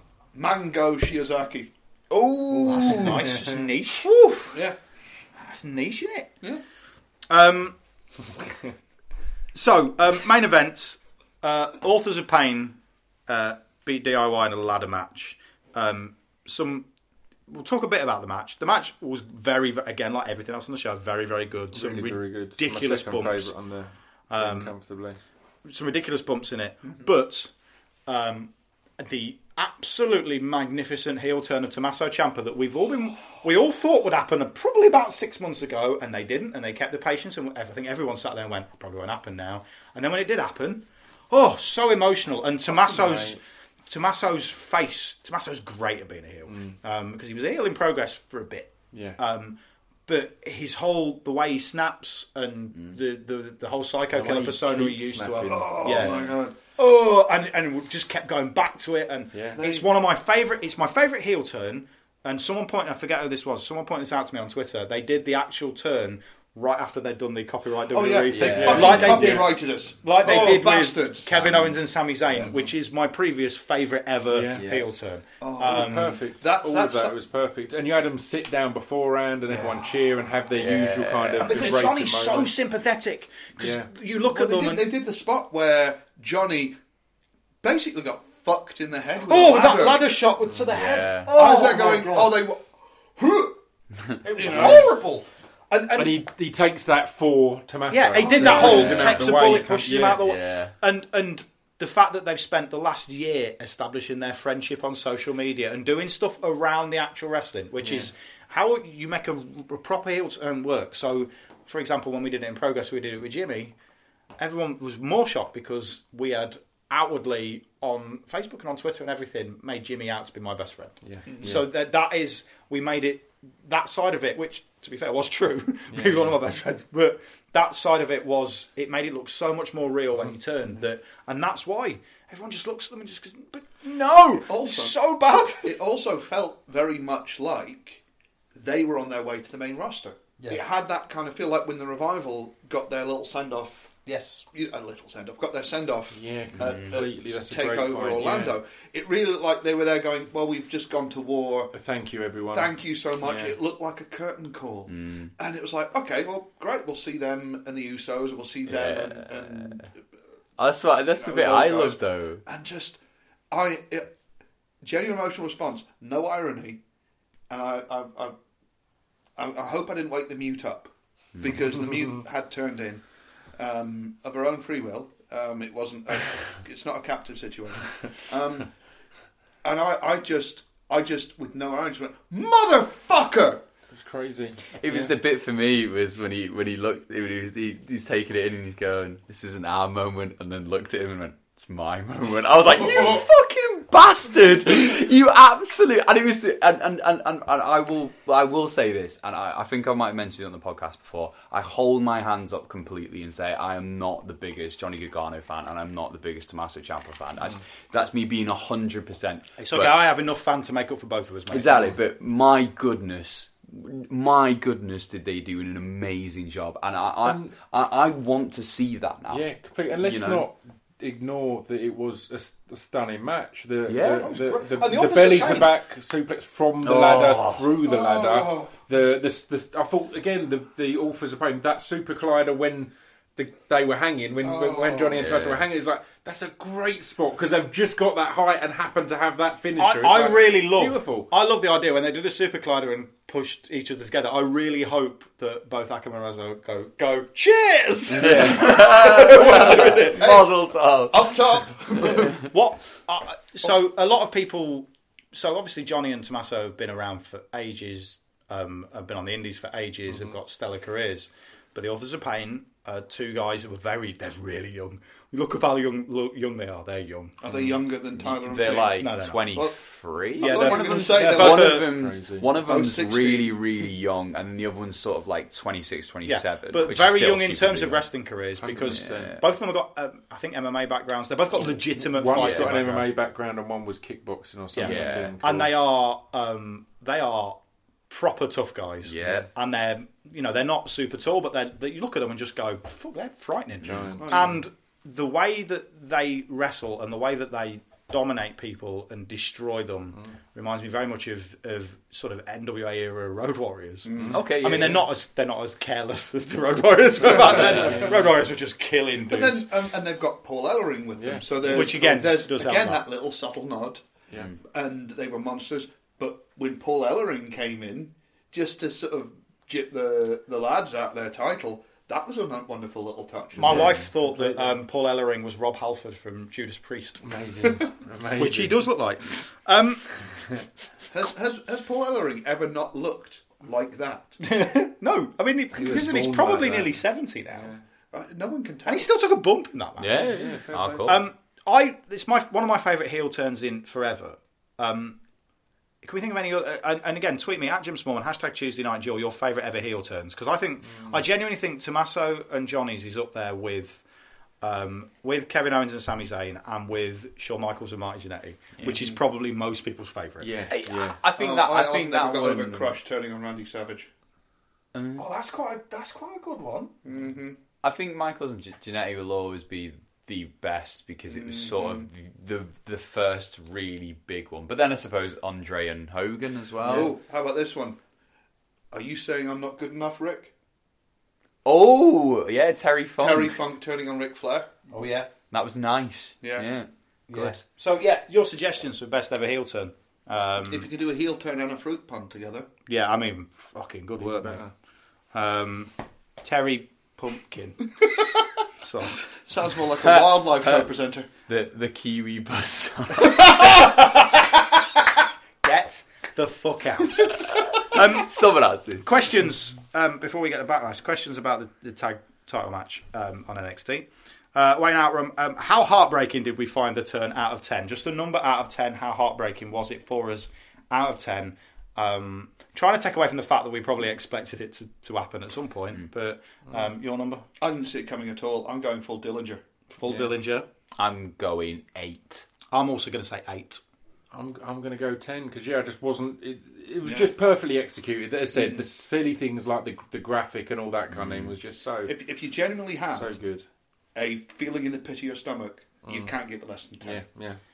Andrew W says, "Who do we think beat Authors of Pain?" He suggests a tag team of Cassius Ohno and Aleister Black, which will be tremendous. But I could see it being Sanity just doing the numbers game and being the cheating. I'd potentially have a overruling. heel Aleister Black with Authors of Pain as his bodyguards. Oh my god!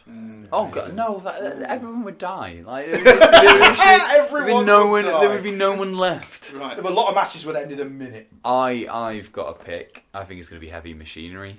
I think they're definitely pointing in that direction. Big lads in it. Big lads banging into each other. Yeah. I'm going to go a bit left field. I'm going to think it's a team that hasn't, as far as I know, debuted on TV yet, which leads into another question we were asked, which is, and I've forgotten his fucking name again. Come on. Angelo Dawkins. Yes. And Montez something? Ron Burgundy? Yeah. Montez Burgundy. Montez Burgundy. I'm very sorry if on the likelihood you mislisted. Look at, but they worked a dark match at the NXT tapings we were at. Yes, they did. And Angelo Dawkins is like the straight man. Other guy, Montez, is like he's like watching one of the Wayans brothers wrestle, but you like him. Yeah. You know? He has so much charisma. Yeah. He's incredible. The way he carries himself, the way he has fire. He basically took the heat and then made the tag to Dawkins, who comes in and does his stuff. I reckon if they're given a chance to shine, I reckon the Authors of Pain are going to go through a few teams, but I reckon when the moment comes, it'll be them. On a related note, Jim Taylor said, apart from Aleister Black, who is the next breakout star of NXT?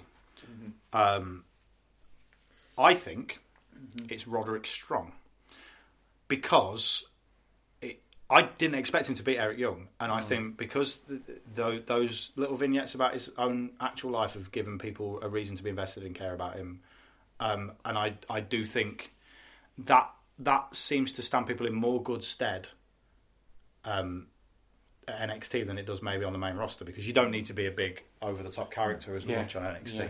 And also, I've never seen him have a bad match, probably in his entire career. And now you just think of all the people he can work with there and how good all those matches could be.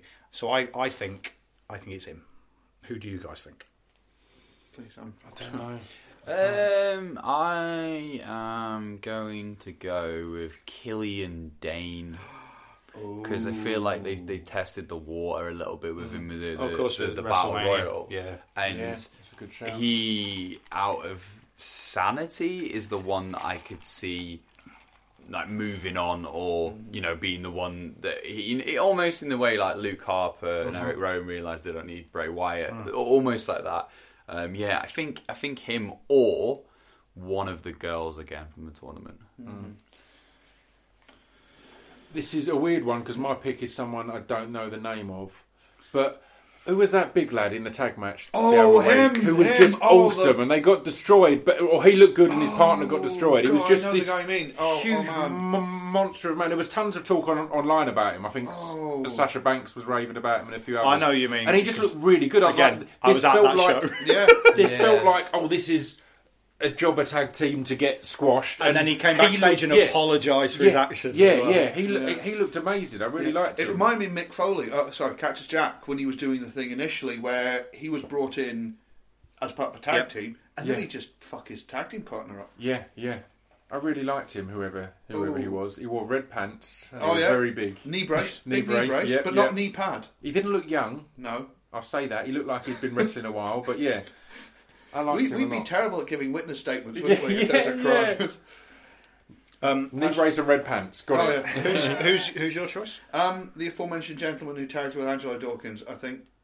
He and I feel terrible I can't remember his name, but it's because My memory's failing me. 40 over the cliff. You'll find out soon, Jim. Okay. It's his name. I think if he gets a chance, he will light the world up. Wicked.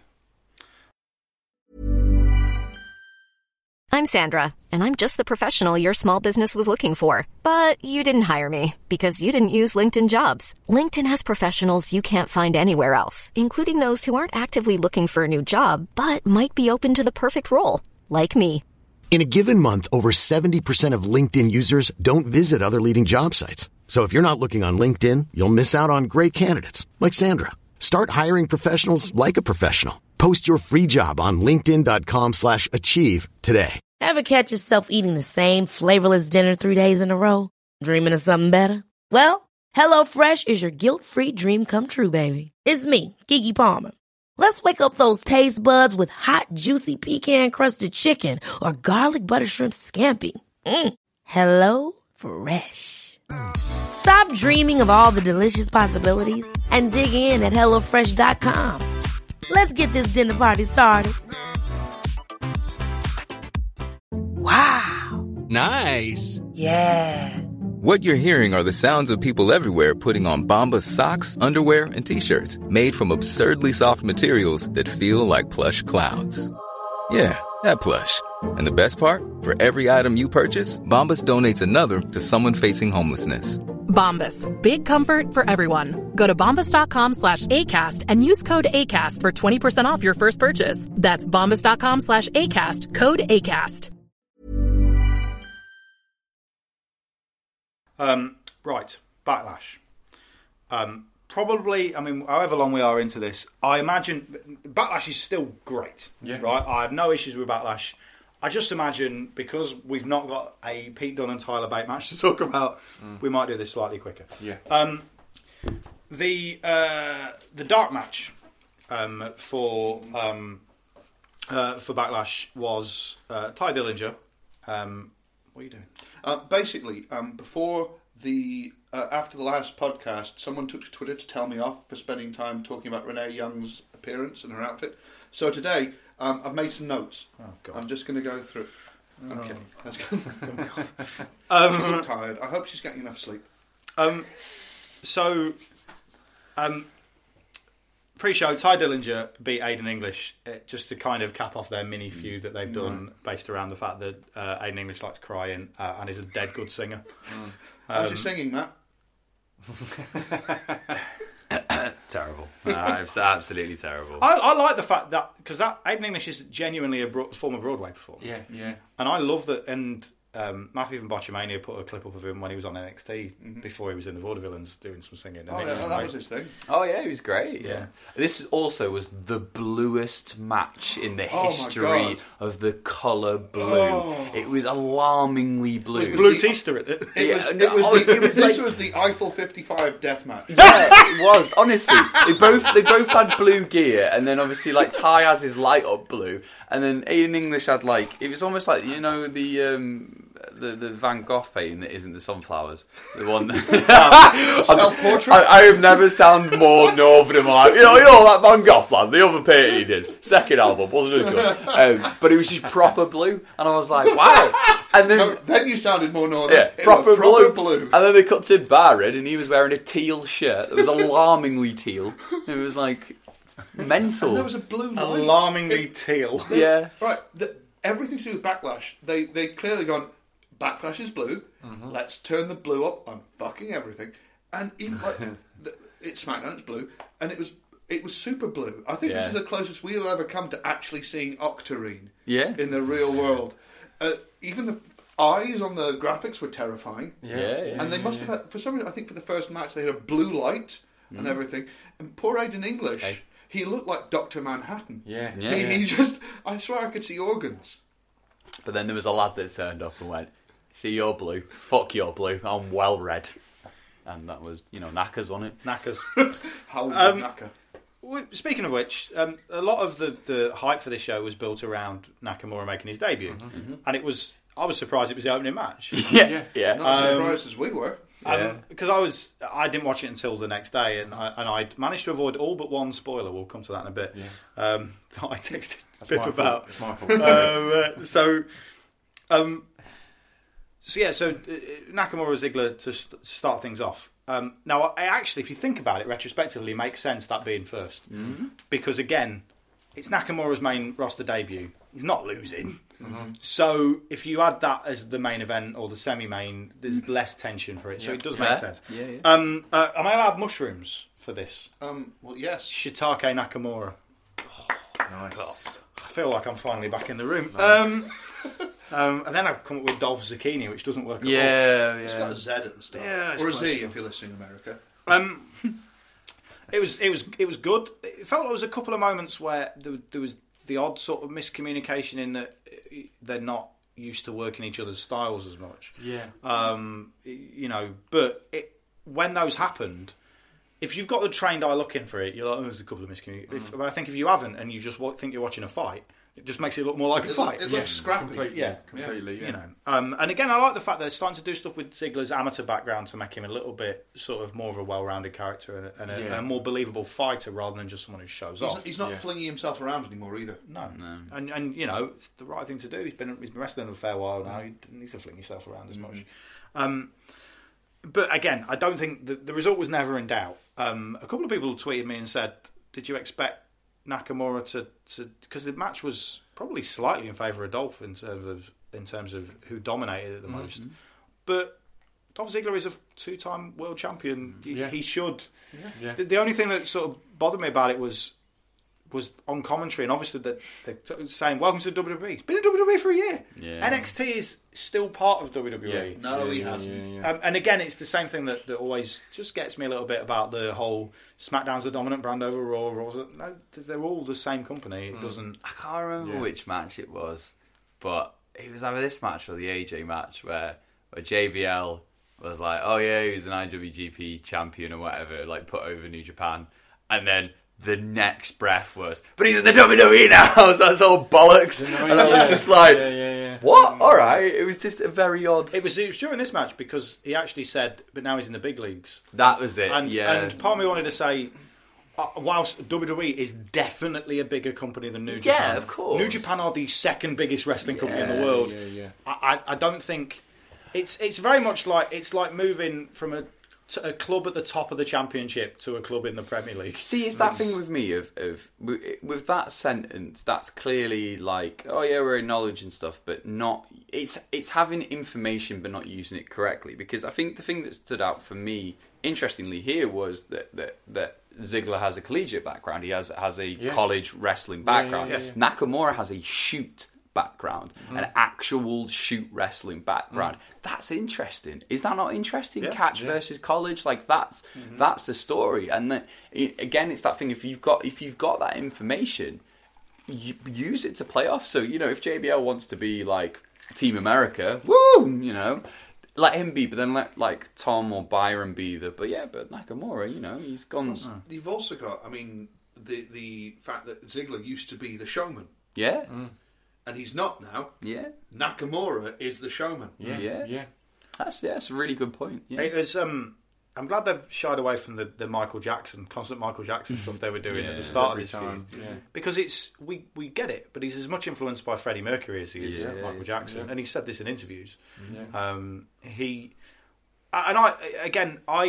I'm the first to say that, like, I know Dolph Ziggler's really good at what he does. He's just, for me, he's just in the same way that there's lots of wrestlers that I get are super popular that I've looked at and gone, no, they're probably never going to be my favourite wrestler, but I get that they're good at what they do. And Ziggler's done a very good job of establishing Nakamura, and now Nakamura can go on to do whatever. And it's not harm Ziggler, because Ziggler will always get a reaction, will always be a solid part of the roster. One of the things that was most pleasing in this match for me was the reaction to Nakamura. As everyone has been saying for a long time, is he going to translate on the main roster? Is it right? Before he came out, the chanting of Nakamura, and then the reaction when that music dropped, it was like, right, it's AJ Styles all over again at the Rumble. It's like, are they going to know who he is? Oh, yeah, they know who he is. That whole stadium knows who he is. So I was explaining to my missus, I can't think of another Japanese wrestler that's been a babyface to that level. Wrestling on NXT is different. because NXT is a super indie. It's not the same, and this is why when people have said, "Surely they should call Nakamura up now, and we should be world champion," and I've had to say on this podcast, it's not necessarily how it works. You know, whilst we all know Nakamura is, a 9-year-old kid from Kentucky does not know who Nakamura is, and that's what you've got to imagine. Everybody that fits in the WWE spectrum, and I think he's the first Japanese wrestler to be that over, because traditionally in the past Japanese wrestlers were always heels. He's the closest that it comes to it is Great Muta in about 1990. But even then, he was. I think I was listening to an Arn Anderson thing the other day, and he said Muta was only really for about a year. Yeah. And he was still in New Japan most of the time, wasn't he? And just went away and never became the star he could be. The quality I think that we're starting to see more in WWE, we sort of mentioned with the UK Championship, is patience. Because the match felt like a big deal, because Nakamura has not wrestled on TV since his debut. And, and when was that? That was the Thursday after WrestleMania, which is a long time ago by 2017 wrestling standards. That might as well have been 20 years ago. And it's been built, and it's been built, and it's been built. And I want to see more of that. Take your time. Megan Christine says, where does Shinsuke go from here? Who's next, do we reckon, for him? In my head, what I want next for him is AJ Styles, but I don't think that's happening for a bit. Because I think we'll get to this in a bit. I think AJ and Kevin Owens will still be together for a while. I don't know. I mean, I'd love it if they could find a way to make him and Sami Zayn have a dueling babyface sort of one-upmanship thing that they had in NXT. That'd be great, because you know it's going to have a good match, because Zayn and Nakamura was one of the best matches of last year. But it's a tricky one. I don't know who you guys. Him and John Cena, but you could just do that. You kind of want to push him on this undefeated run, don't you, to build him? Because it's something that occurred to me, and not to go back to TakeOver, as that's been the bulk of it, but Asuka, I can't think of anyone who's had as strong a build since Goldberg, because Nikki and Ruby were her biggest threat to date, and she pinned them both at once clean in the middle of the ring. So it feels like you want to do something similar to that. So I would look at a Baron Corbin or something like that. So you're gradually climbing up the heels, and just people that it's okay for them to lose to Nakamura, and just... and Corbin as well, we'll come back where he is now. All they need to do is bump into each other backstage at SmackDown or something. I genuinely don't know, and that's kind of exciting. It wouldn't surprise me if they just have him knock a few people off. Maybe just have him go out there and have good matches, show what you can do. I'm leaning towards Baron as well. Also, as well, I would imagine they will have spent some time together at NXT and got to know each other, and therefore the chemistry will be. Because again, Baron Corbin is good at his job. He's very good at kicking the living daylights out of people and making it look fairly legitimate. So that could be potentially something that really works. Totally. And essentially, it could be hair metal against real metal. Nice. Just have that on the NXT download shows. I like it. Next match, the Usos beat Breezango / Febreze. So much fun. To have a truly good comedy match when only one side of the coin is comedy requires really good straight men, and the Usos were brilliant straight men in this. Absolutely brilliant straight men. And let's not forget, the Usos have been brilliant recently, where they're just allowed to just come out, do promos where they yell at people and look like terrifying badasses, because that's what they look like. I know New Day are going to, I think, debut tonight, right? Okay. On SmackDown. What I'd love to see, Tuesday, isn't it? Yeah. Oh, God. What I'd love to see is a three-way feud between New Day, the Usos, Breezango, because because whilst this match was comedy, the last 5 minutes of it were really good wrestling. Really, really good wrestling. And the Usos, I think people had forgotten about how good the Usos are, and people had forgotten how good Tyler Breeze and Fandango are as wrestlers. what I could see happening, you mentioned New Day coming back. Breezango could be the ones that tip New Day over the edge and go back to their origin with it. Because I don't know if you guys have thought about it, but New Day are starting, or they were starting to get sort of reactions that were like, Yeah. And it's sort of the new comedy trope. Well, the problem with New Day allow is... them to be booked as wrestlers again. Well, the problem with New Day was New Day got over. No one ever turned New Day. No, that's true. New Day were heels who were funny. Yeah. And if you're a funny heel, you will eventually become a babyface by default. Then when you're a babyface, you have to act like a babyface. Yeah. And the minute they were allowed to act as babyfaces, they weren't as funny anymore because they couldn't just be dicks. And that's what got them over. Yeah, so the problem is they could turn them back heel. Yeah, and then but back then again. they'll just because they're funny. Yeah. And that's the problem. I mean, the possibility of them guys just interacting is just great, isn't it? I don't care if they're wrestling as long as they're doing stuff together. That'll be super fun. I could watch Tyler Breeze, Master of Disguise, almost indefinitely. All the segments they've been doing on SmackDown recently, Fandango's voice in these things is hilarious. Yeah. Like when they were in London, so they'd already done the Windy Apple as a joke the week before. Then they're in London. He goes, "We're in London. The Foggy Apple." I lost it. And little things, and I've quoted it before on the podcast. Little things they've done, like reading out a list of offences that Jimmy and Jay jaywalking, yes, and Jimmy walking. Yeah. So good. They're twins. Identity theft. They obviously owe like a few quid to Derek Zoolander. Yeah, but and Anchorman. A lot of them are Anchorman jokes. But it's Police Squad. Exactly. But do you know what's nice is I love Police Squad. Yeah. I love Airplane. That's some of my favourite stuff. Yeah.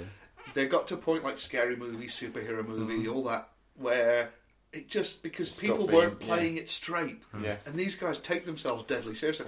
And the Day One is H. Yeah. Wonderfully, I had to explain to my housemate what Day One-ish actually is. Day One is H. Maybe then our day will be H. Honestly, I had to say to him because he was like, "Well, what does it mean for Day One?" And I was like, "Well, the twins." And he was like, "Yeah." And I was like, "Well, they were born on the same day, so they've been down since day one." And he went, "Oh, it's a bit silly." It's like, "Oh yeah, yes, it is." But then he did say he didn't want to live on a house on a hill that was on a road that was quite steep because he said he was worried all his furniture would literally end up at one side of the room. Really? Yeah. Oh wow, that's wonderful. The housemate, as he will remain. So, Matt Bell messaged us saying, what did we think of this match? He hadn't seen a comedy match in ages and thought it was brilliant. Comedy is important. There's normally always a little bit of comedy on most Progress shows because you need to break stuff up and comedy works and comedy has got people over. Tyler Breeze and Fandango were kind of floundering a little bit. This has happened and has reinvented them because they're both very good wrestlers. Yeah. And they showed that in this match, and comedy has its place. And what was lovely about this match was seeing that the entire crowd was super into how utterly stupid it was in places. Yeah. And again, like I said before, you need a good straight man. And I can't think of an out-and-out comedy match in WWE for a while that's genuinely made me smile as much as that. Yeah. And again, it's why it seems to be easier for them to commit to with tag teams because you had like Heath Slater and Rhino were a great comedy when even the Miz and Sandow when they were doing their things. There's been some really it seems easier if you've got someone to play off of and you're not just being the funny guy as well. They'll have been sat in the car on the road just coming out together, with just going, stuff. and they'll be. It's like when we're in the car going to a gig or on the way to a show. You shoot the shit and just go having that. All right, that definitely. Next match, Sami Zayn beats Barry Bazza Corbin. Barry, I've written it down and it's spelled it wrong on my phone, so I thought it said Jeremy Corbyn. Sami Zayn beat Jeremy Corbyn. So, I mean, this for me was a mild shock because I was like, oh, hang on. Because it wasn't... If I'd have just written down Sami Zayn beat Baron Corbin, I would have gone... If I'd have not seen the match, I would have gone, roll up. Mm-hmm. Roll up. Sami gets battered for ages, roll up, wins. But Sammy won with his finisher, which is great because everyone knows Sammy. If you're a fan of wrestling, most people like Sammy. I like Baron Corbin as well. But it's not going to hurt Baron Corbin to lose because he's still a massive dude who can kick the fuck out of people. And the story of this match was he murdered Sammy, and Sammy is, of course, the best person in the world since Shawn Michaels retired at taking a beating for 15 minutes. So, it was believable that Baron looked, quite strong in actually getting beaten because Sammy can do his move out of nowhere. It re-energises Sammy's finishing move, which he hadn't hit for a while. Completely. For me, but I was surprised. I was genuinely like, oh, while I was watching it on the telly, I went, fuck off, what? Because I didn't think Sammy had win. It's like unpredictability's back. Yeah. And it needs to have. Started with Goldberg beating Brock Lesnar, and from that point onwards, anyone could beat anyone. It's that anything on any given day, and it's wonderful. Yeah. He needs to stop doing his victory pin. You know which one I mean. Which is always after a powerbomb, usually his Blue Thunder, and he puts his arm in the air because I know why he does it because he reacts beautifully to it when they kick out and whatever. But I just scream at him, Sammy, pin him properly. Shouldn't you be using that arm?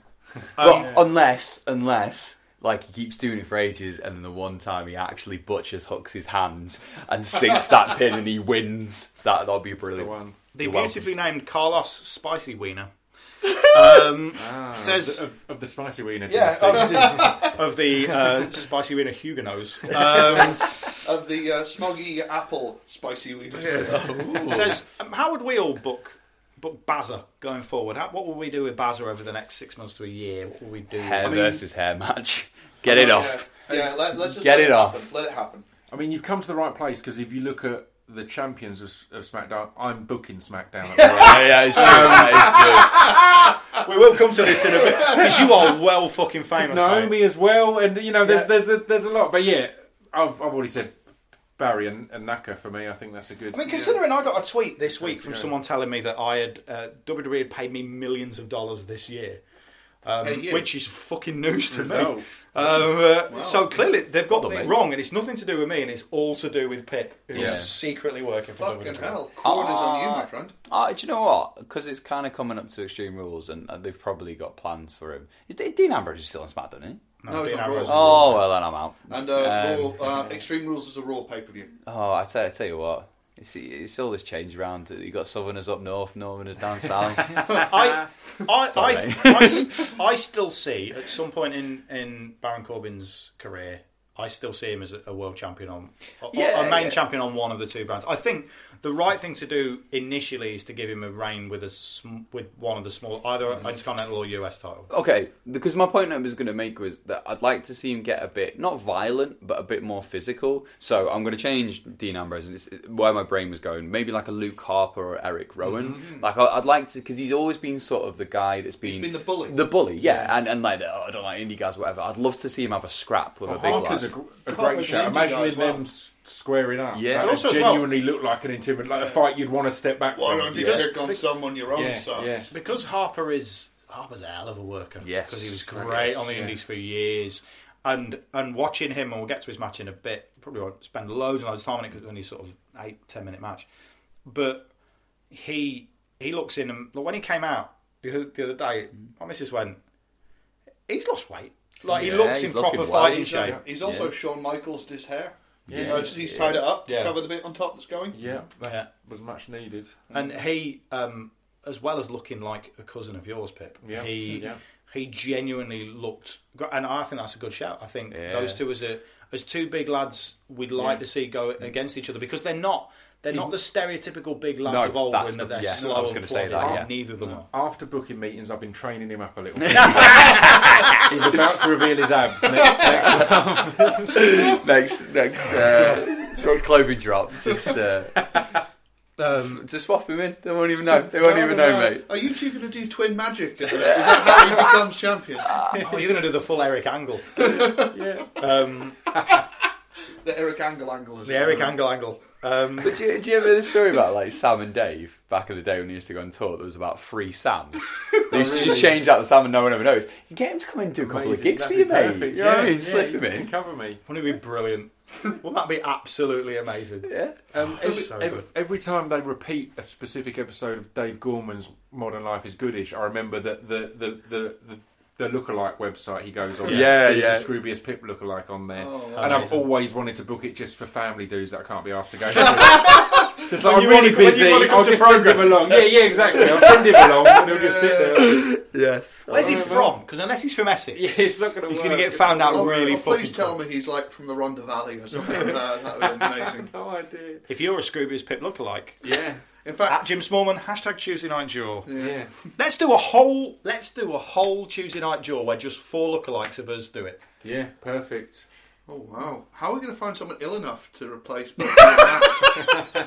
Hey, someone said a lot of Matt Damon the other day. Do you remember that? Yeah. In fucking Team America, you do. Yeah, that's it. Next up, 6-person tag, the Welcoming Committee. That's what they're officially called. Yeah. Beat Charlotte Flair, Naomi, and Becky Lynch with her massive hair. Massive hair. Yep. Yeah. I'd written down here, I've not written loads about this. It gets Natalia over as a genuine threat because you kind of... It's really obvious, because what I thought would happen in this was babyfaces would win and then Charlotte would turn on Naomi and set up that. Whereas I think they're going to wait for that, which makes more sense. Yep. You got to look at what pay-per-views are coming up and wait for the right one, because ideally that should be SummerSlam or should be Survivor Series. So that makes sense to me. Also, this is a thing I've noticed recently quite a lot. James Ellsworth is an underrated talker. When he comes out and introduces Carmella, he's really fucking good at it. He's not bad, because he comes out and instantly people go, "Oh, I don't like you." Yeah. Because you're not meant to. You're meant to look at him and go, you're in a really good position now because you've taken advantage. I love him because he's taken advantage of that situation he got put in. And let's be honest, took some absolutely fucking ridiculous bumps to get in that position as well. It caused my commentary moment of the night as well when JBL, I think it was saying how Ellsworth referred to himself and Carmella as the John Legend, and I can't remember his wife's name. And then they just paused and went, more like the Screech and Lisa. Screech and Lisa. I'd forgotten that the Screech was after Lisa and say, but I loved it. Can I just check? Because you can tell it's a good podcast when I have to go for a bathroom break halfway through. Have we mentioned what Ellsworth called the crowd in the ring? No. Didn't he call them sausages? He did call them sausages. And that made me like him all the more. I howled. I love Ellsworth. Because that's the sort of thing you would say, innit? Do you know what I mean? Like, he gets in that Ellsworth. position, he's not going to be like, like anything weird. Because he's not meant to be cool. Sausage. He's not meant to be cool. Yeah. He's meant to be, and he's playing his character perfectly. And I love that he's been given this opportunity. And I hope he's one of those people who's accidentally looked into a job for the next 10 years. Yeah, I hope so as well. Fucking love also, him. proper love Naomi. Well, good. She's just the best. On this one, again, I always have one moment of raving about Naomi, but when she was doing one of the springboards and she springboarded in and someone wasn't quite in position and she just paused up there. And it's like, how many athletes in general can jump on the top rope and just stand there before springing up? It's like, she's so athletic. Ospreyism, isn't it? Yeah. I mean, I saw him at Ring of Honor. We were in before the show, and he was just figuring out some stuff.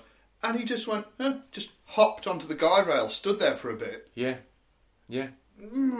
Dick. As I said, it's what I like about it is she's got moves that no one else in that division can do, and it's just that's hugely exciting. Until Ember Moon moves up, because she's that similar athletic. I had in this since Tamina's come back, I felt kind of sorry for her because she feels like the Vin Diesel to Nia Jax's Rock.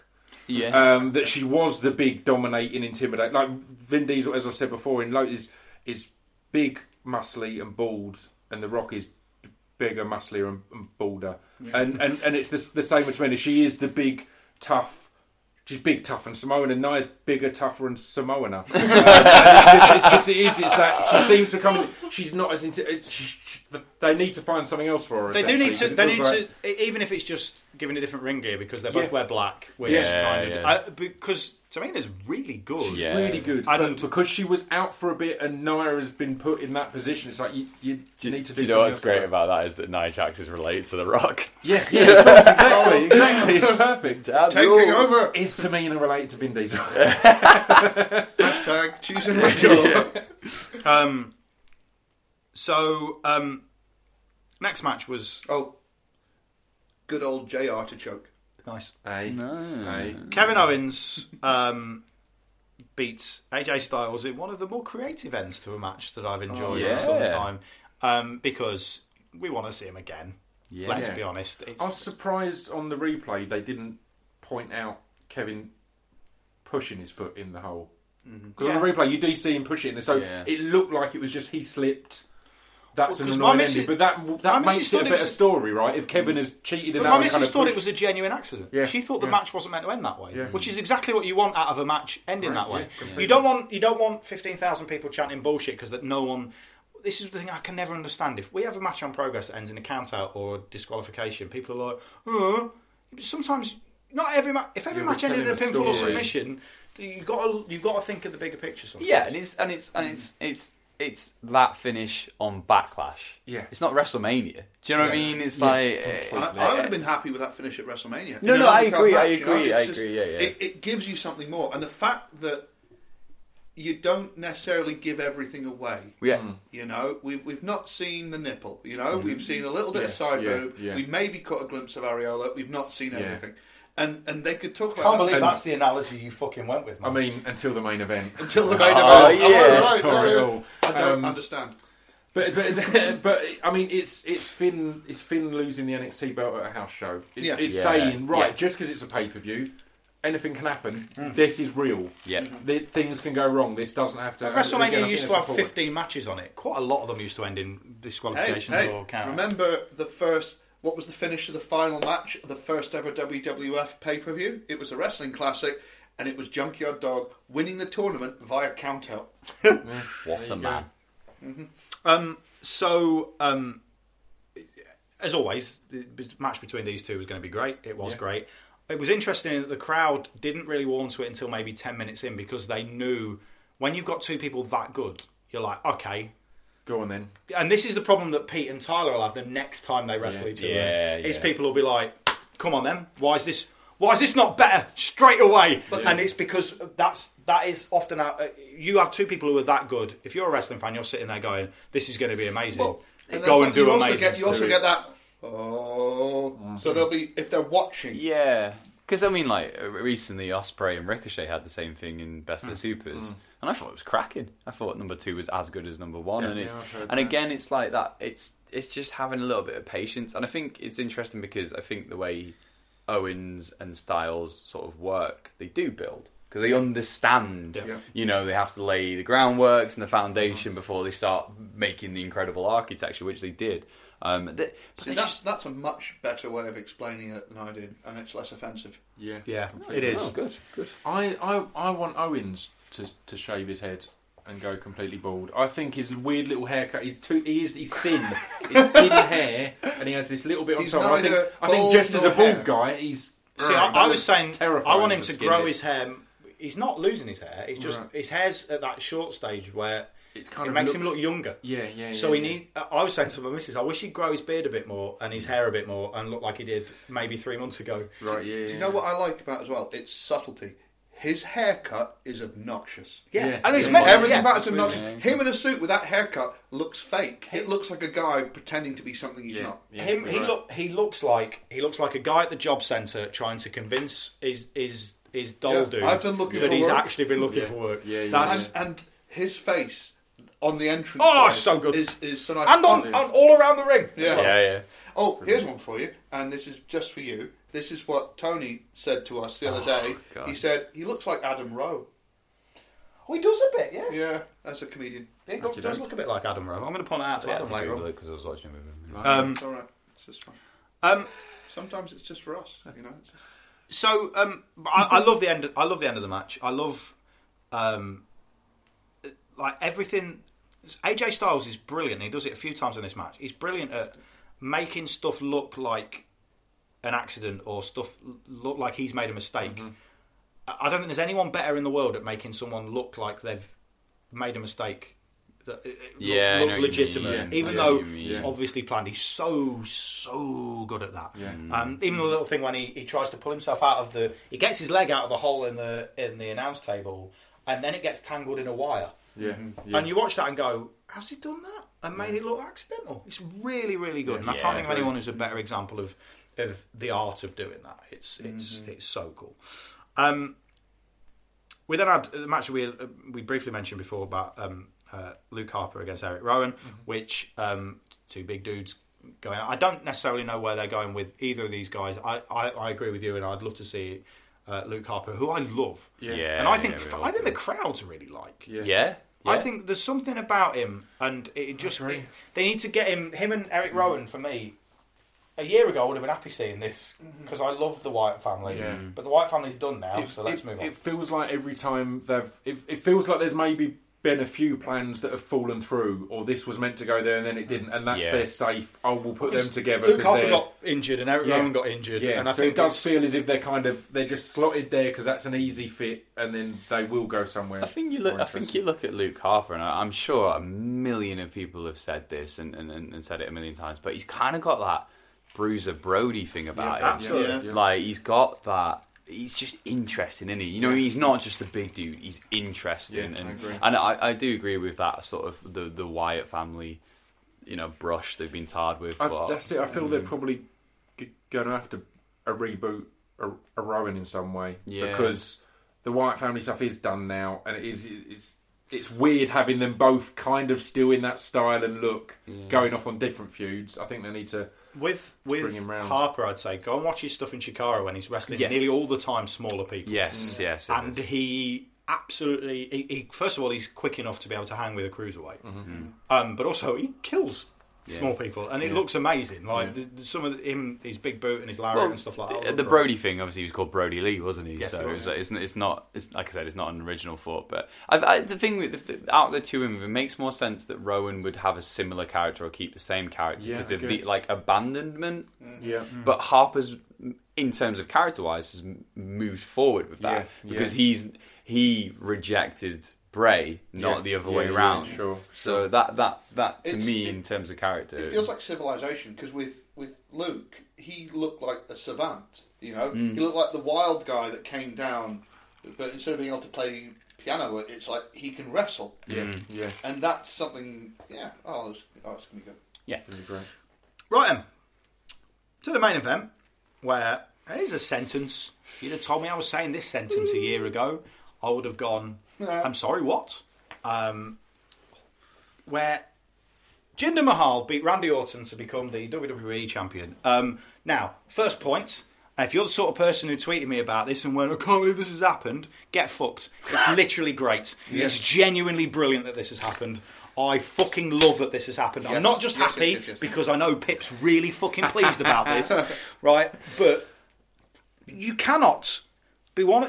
The thing that wrestling fans do the most is go, can't believe Randy Orton's champion. It's the same person who's champion all the time. And then, but the same people who go, I can't believe Jinder Mahal's champion. What's he done to deserve it? I'll tell you what he's done to deserve it. He's gone away. He's got himself in absolutely tremendous shape. He's come back. He's interesting. He's a good wrestler. Right? I'm not going to say he's the greatest wrestler in the world, but he's a good wrestler. He's interesting. He's got an interesting gimmick. He's got two interesting other characters around him in the Singh brothers. And he looks absolutely fucking terrifying. He is... Him on the telly, with all how vascular he is, my missus just goes, I'm scared of him. Right? He looks like a nasty piece of work. He's not cool. He's not doing lots of funky stuff. And it's again, it's the timing of it all as well. If it was someone other than Randy, if it was someone that had only just got their chance, but Randy's had a lot of chances, so that was not offend me. You've got the two best wrestlers on the show elevating another belt. So they're putting worth on the universe, on the United States champion thing like that. So it's like, it's fine. It'd be different if there was suddenly this wealth of it should be this person or that person, but it's not at the moment, and that's wicked. Here's an interesting thought for you. I think that SmackDown has gone a little bit retro with this, because you now have the situation where Yeah. WWE was amazing when the championship was for characters and the workers were doing the Intercontinental.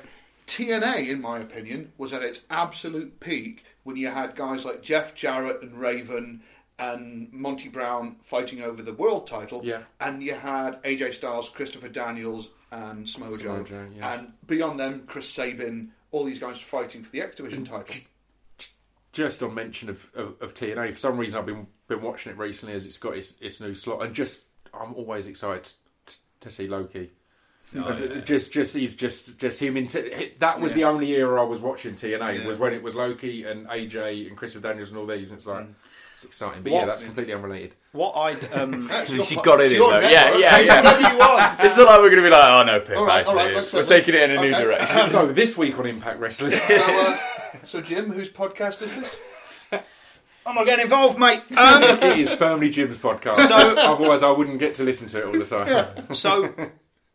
So I'm genuinely pleased about this because again, do we want stuff to be predictable or do we want the unpredictability of it? Also makes perfect business sense from WWE's point of view that one of the markets they're trying to break into is the Indian market, and they've now got someone who, admittedly, whilst being Canadian, is legitimately of Indian heritage. They've put together a faction. They've not been traditional Vince and WWE and made him a terrorist. They've just gone. Because this is the thing, they did a great thing with Randy, where Randy Orton said, "I don't care that he's Indian. He's just a dick." I mean, they're one of the words he used, but he's like, I don't like him because he's an ass. That's what he said, right? And what I think was interesting at the end of this match is a lot of people cheered. Yeah, like you can make out that it's really unpopular if you want, but a lot of people cheered. Yeah. I feel that. I want to add, if it feels like any kind of indie wrestling backlash on Randy, I thought the dive stuff was hilarious. I thought it was wrestling. Oh yeah, I thought it was giving people a chance to defend indie wrestling. It was giving it allowed that conversation. It allowed Ospreay to do t-shirts and amazing stuff. I thought it was all hilarious. I read that and thought that's quite throwaway from Randy. Just saying something and being cocky Randy. It wasn't Randy who started it. No, he reposted it, but then he wrote a new one. It was Rick Rogers who started. Yeah. And this is what I'm saying about like. So I wasn't against that at all. I thought that was hilarious. I thought but it was also, wrestling. everyone's allowed to like what they like in wrestling. Yeah, completely. So completely. It's something I state on the podcast all the time. I don't like hardcore wrestling. Don't like it at all. I never liked it. I never will. I do like flips. Yeah. I also like Japanese guys kicking the shit out of each other. Yeah. Right, that's the wheelhouse of what I enjoy in wrestling, and everyone's entitled to have an opinion in the same way that this is something I try and use in arguments all the time. Is I'm an atheist, right? But one of the worst human beings in terms of being tolerant in the world, because I'm an atheist who's got friends who are religious, and I'm totally fine with it, right? Richard Dawkins is a dick because he will constantly go, "There's no God, and this is why there's no God, and fuck what you believe," and people can be like that with wrestling. Yeah. You've got to.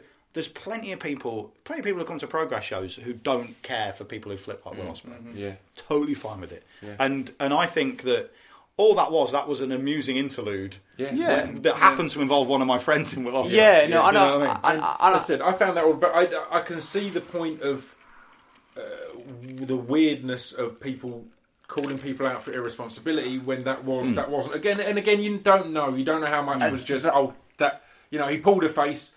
There's only a certain amount he can react during the actual event, if you know what I mean. So if he pulls a bit of a, that's probably him going, how much can I actually check on this bad guy I'm certain he went over and checked on him because he went over and only reason I think that as well is Randy was the one that went over to Shane McMahon's kids when he was hurt, so it makes me think he's not this. He's playing this dick, but he's not necessarily this dick. So most people will only see the gif of him doing that and walking away, but immediately after that, he goes back, and it made no sense him going back. And he goes back and pulls one of them up, and it's the one who takes the second nastier bump, and he goes over and pulls it, and initially he didn't need to do that, and it didn't immediately lead to something, and that to me, because I nudged my missus and went, I think he's checking he's all right, which is I do believe he did. And this is the thing. It's not. I'm not saying like, in his head he went, "Yeah, I'm going to kill these." Like I don't think that. I meant more when the spotlight is on you after something, like you probably should endeavour to do the best you possibly can do.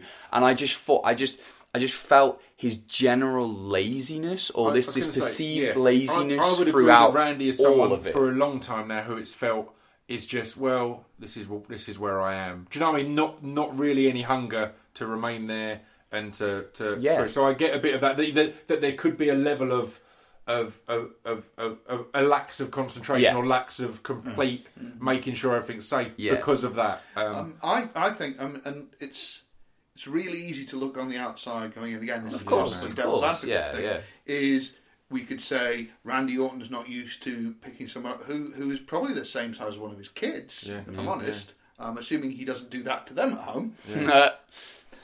But on the flip side, if you're a couple of guys like the Bollywood boys who are used to working with guys their own size, they are used to saying, if someone's going to give you a bump, I am going to post. So it could well be that between Randy being too strong and then throwing themselves in. So they're in a position where they want to impress. Oh yeah. Oh no. And you see wrestlers. We get progress shows where people want to impress and they're fucking flip bumping everything. What are we watching this week? The gift that keeps on giving. Nice. Yeah, you know what I mean. We've all been watching it. And it's, Oh no, and like I said, it's not that singular moment to me. It was everything. It was just that aura of.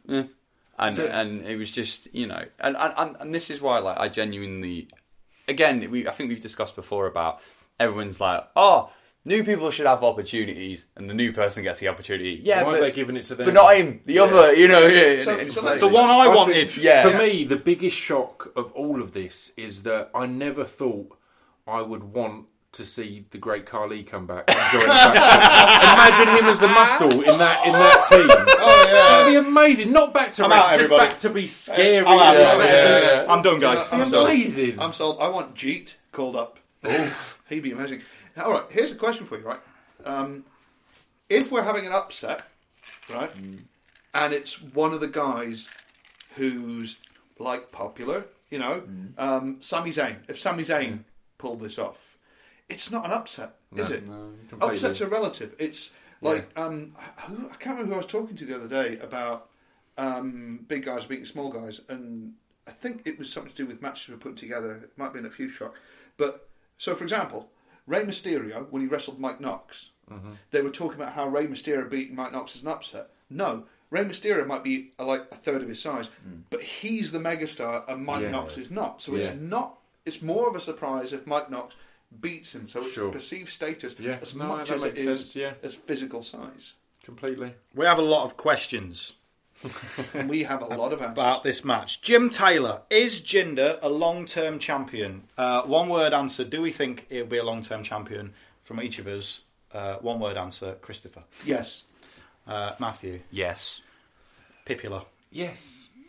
In a kind of JBL type. That's right. The JBL point's going to come up a lot. Yeah. Is the minute he won this, I was like JBL. Yeah, because and JBL's heel run as a champion is one of my favourite heel runs ever. Do you reckon when it started, I was like, why is JBL? Precisely, they did the same thing. Has everyone else been laid off? Was what I thought. Yeah. Do you reckon that's why? Do you remember last time I said about the 2004 Rumble?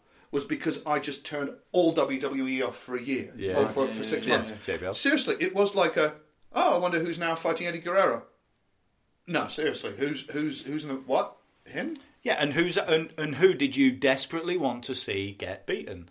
Why do you buy a ticket? You buy a ticket to see someone you don't like getting beaten, or to see someone you do like winning. Yeah. And it's the basic principle of wrestling. The champion at the top of something does not necessarily need to be the most exciting person. Yeah. Pete Dunne's Progress champion. Pete is one of the best wrestlers on the planet. But Pete will equally be a cheating dickhead weasel on our shows. Yeah. And people go, but that's why. Yeah. Zach Gibson, when he does all the things he can do. Yeah. I'll give you an even better example. For my mind, possibly the most underrated British wrestler who, if he came along now, would be a megastar, Damon Lee. Right. Who works for Future Shock, who does almost nothing in the ring. But when you see him messing about, he can do amazing things. He's a big, tall lad. He's well built. He's muscular. He can do like 450s and shooting star presses. And he doesn't do any of that. It's what blew me away going back and watching old Paul Robinson Yeah. was. I'd only seen him as this nasty, horrible little guy. It's like, oh no, he can do everything that Will can do. And he can do it. It's like he doesn't because that's not his character. Will has to do everything. Yeah. As well. Yeah. This is a question that I'm going to answer before you guys get to. This is from Mike Hogan. How do they make Jinder a legitimate champion in the eyes of all the fans? I'll tell you how they do it, Mike. They give him a title belt that they gave him on Sunday. Yeah. That's how they do it. He's now a legitimate champion. Yeah. And if you're... Realistically, if you look at him, the guy's 6'5" and built like a fucking tank. You don't need to give him any more justification. Hey, last year, Jim, how'd you make Leicester City legitimate champions of the Premier League? Win the Premier League. That's how you do it. I'm not deliberately being difficult with your question, Mike. Because I know that you're... we didn't get relegated. Because I know, Mike, your question doesn't necessarily reflect your opinion of him. Yeah. But and this comes down to the fact that people are going, but he's not a legitimate champion. But he is. Because he's won the title. And also, newsflash for anyone listening, wrestling's not real. And that's it. I was going to say, it's wrestling. The more people are talking about this, the more reason to leave the belt on him for a bit. Yeah. You know what I mean? If people are in uproar and if people are waiting, as you said, people are tuning in to see him lose it because, they've got someone proper to put the belt on now. You're going to keep tuning in. Do you remember when Chris Weidman won the middleweight title? Yeah. He beat Anderson Silva. It was the most disrespectful thing for ages because no one really saw him as champ. He beat Anderson and then he fought Anderson again and Anderson broke his leg kicking him. So he's beaten the best middleweight of all time twice and everyone's going, he's not really... the first one was a lucky punch. The second one, Anderson beat himself. It's like... He's the only person to have beaten Anderson in like 10 years and he's beaten him twice and you're still saying... Yeah, but not really. So people don't like being wrong. Yeah, exactly. So I think I always find it interesting when people say about that. I'm like, all right, okay, cool. But he is. The minute they put the title on him, and I've written an interview with him where he found out he was going to become champion on the day. Yeah. Imagine how mind blowing that is. Yeah. Like, do you think he went full Matt Taylor Richards? Yeah, he might have done. No, I don't. I mean, potentially that could have affected. You were saying about Randy and any kind of attitude. If he was very much expecting to retain, I still think he's a professional, but I can see how something can get to anyone. I think it's that much. As I said, it was that much of a shock to all of the fans. I think Randy is too much of a professional, and also he's a multiple-time champion. A title belt doesn't to us. Right. A title matters loads. You're a professional wrestler. A title belt's just a thing. If you're a decent professional wrestler, if you're a smart professional wrestler. And he is. He is. Randy's been at the top of... There's no way... It's another day at work. Yeah. You're dropping the title. Okay. Sweet. No one's Someone said it's... winning it's a big deal for the first time. I was going to say, it's interesting though, because again, you hear about it all the time and it's his biggest regret, but Stone Cold was a veteran when he was meant to drop the belt to Brock and he went home. And didn't do it because he was like, I'm on fire. Why are they? Do you know what I mean? So again, and Stone Cold is one of my favourite wrestlers and people of all time. Yeah, so it's not saying that Randy's horrible if he did have any kind of you get concern. In a given moment, but I think that the smart ones, it's like I can't remember who it was. I think it was something along the lines of. How did it feel to lose a championship? And he said, "Brilliant. That's one less heavy thing I've got to carry through airport security." It's exactly what the pressure as well. Silver said. So even he said exactly that. He was like, "I feel free now that I've not got that pressure of carrying the show." Well, Eddie Guerrero notoriously did not want to be champion as soon as he was champion because it's a ton of pressure. I know that when Jimmy was our champion, he used to he's a lot more happy in his wrestling now. Because he doesn't have the constant stress of having to be in the main event and having to always deliver, and he always did. But having to always deliver is stressful. Of worrying whether you're not going to draw the house, isn't it? Yeah, and it is. It's so I get it, and I think Randy Orton's stage in his career is he's a 16, 17 year veteran now, probably. Yeah. And maybe slightly less, but he's probably slightly in the twilight, just edging into the twilight of his career. Yeah. He's not going to be bothered. He's won the world title multiple times, and he may Jinder might not have known about it. I bet Randy's known about it for a couple of months that he's putting Jinder over. So I still think Randy's perceived character of what he's like backstage precedes what people expect of him all the time. Yeah. And None of us know what he's like backstage. Yeah. But I would argue, if he's that much of a nightmare backstage, he wouldn't have a job there. Yeah. And equally, it's the same way that if people are talking about Jinder, then it's worked. If indie wrestling fans are talking about Randy, he's not on Twitter for fun. Yeah. It's business. He's you know what I mean? He's doing his job. Us, is he? Yeah, exactly. Oh, no, for sure. But again, and like this is again. I'm not calling out Randy's whole career here. I'm just showing my perception of this match. Like this is how I felt about it, and this is how I saw it. So like, Matt Richards' opinion does not reflect the true opinion of the Distraction Pieces Network. Yeah. Randy, Matt Richards' address is... like he listens. Hey, do you see what happens when he goes to someone's house? Next question from Wrestling Memes. Hey, Memes. Will all of 3MB complete the holy trifecta? I called it on that first... on that one. Oh, yeah, when Galloway came back to NXT that night, it was just as Heath had gone over to Raw as well, and I said, look, they're setting up a champion of each brand, 3MB, bringing the belts together. I think it's lovely that all these three guys have all had a brilliant opportunity handed to them, and in completely different ways as well. And all because Drew they've McIntyre has gone away and reinvigorated himself. Now coming back on the most credible of the three brands for wrestling fans, and then his old NXT matches. And now he looks like he went away a boy and he came back a man. It's like a fantastic journey. Now, when I first read that tweet, I went, funny tweet, lol. But now I'm sat and thinking, there's a storyline there. If Drew is the NXT champion and Jinder is the SmackDown champion, that in itself is... Question for everyone, would you now be intrigued if Heath Slater had a match with whomever is Universal Champion? With Brock Lesnar. Heath Slater against Brock Lesnar. What a story is that? They had that interaction on Raw as well, where or SmackDown, where Lesnar just killed him. Mate. And you know what? That to me feels like Jericho versus Goldberg. That should have happened in 1998. You know what? I just want that to happen for all the retweets I'm going to get. Like every time Trump says something stupid, and there's a tweet from 3 years ago where he's countering. I just want that for my 3MB tweet from months ago. I'd ask you what's in store for me, but I don't know if I want that kind of danger. I don't know if I want that to happen. Sometimes it's better not knowing. Yeah. Joe Atherton, who would we like to see feud with Jinder over the belts? Got to be on the SmackDown roster, so who would we like to see feud with him? Sami Zayn. Nice, like it. Yeah. As Sami works nicely is with the complete size differential. Yep. I would say Sami or AJ. I want to see different people. I would love to see him wrestle a variety of different folk who... I mean, Cena's all really bring obvious different. one, Cena right? Cena would be interesting because the match that would have just been like a 3-minute squash. I can see Rusev coming back as a face. Yeah. Good. Yes. Handsome Rusev versus the Maharaja. Because he's made that whole point of I'm not coming back unless I get a title shot and all that kind of thing. Money in the Bank, he said as well. Yeah.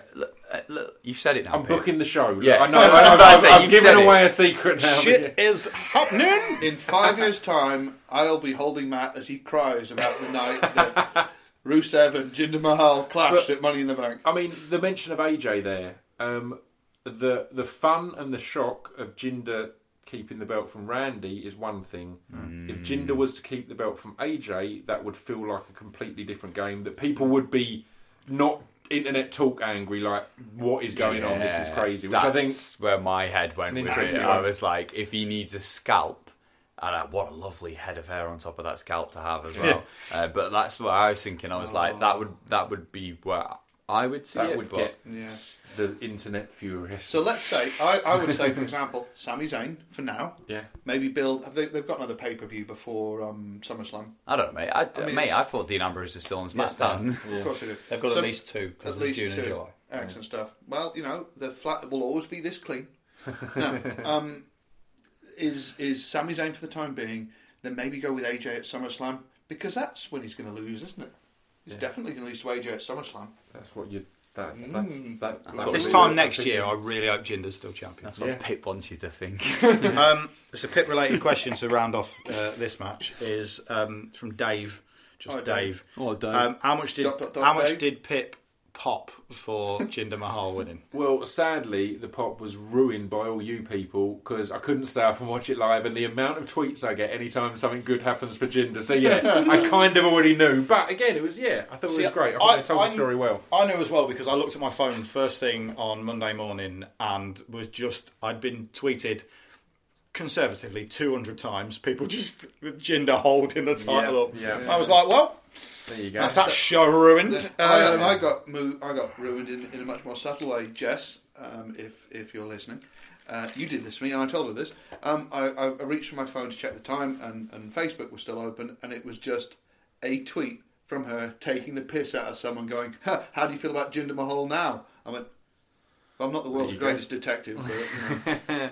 But that is our own fault for not watching live. Yeah, it is. I put that, although as much as I moaned, I'm a big advocate for it.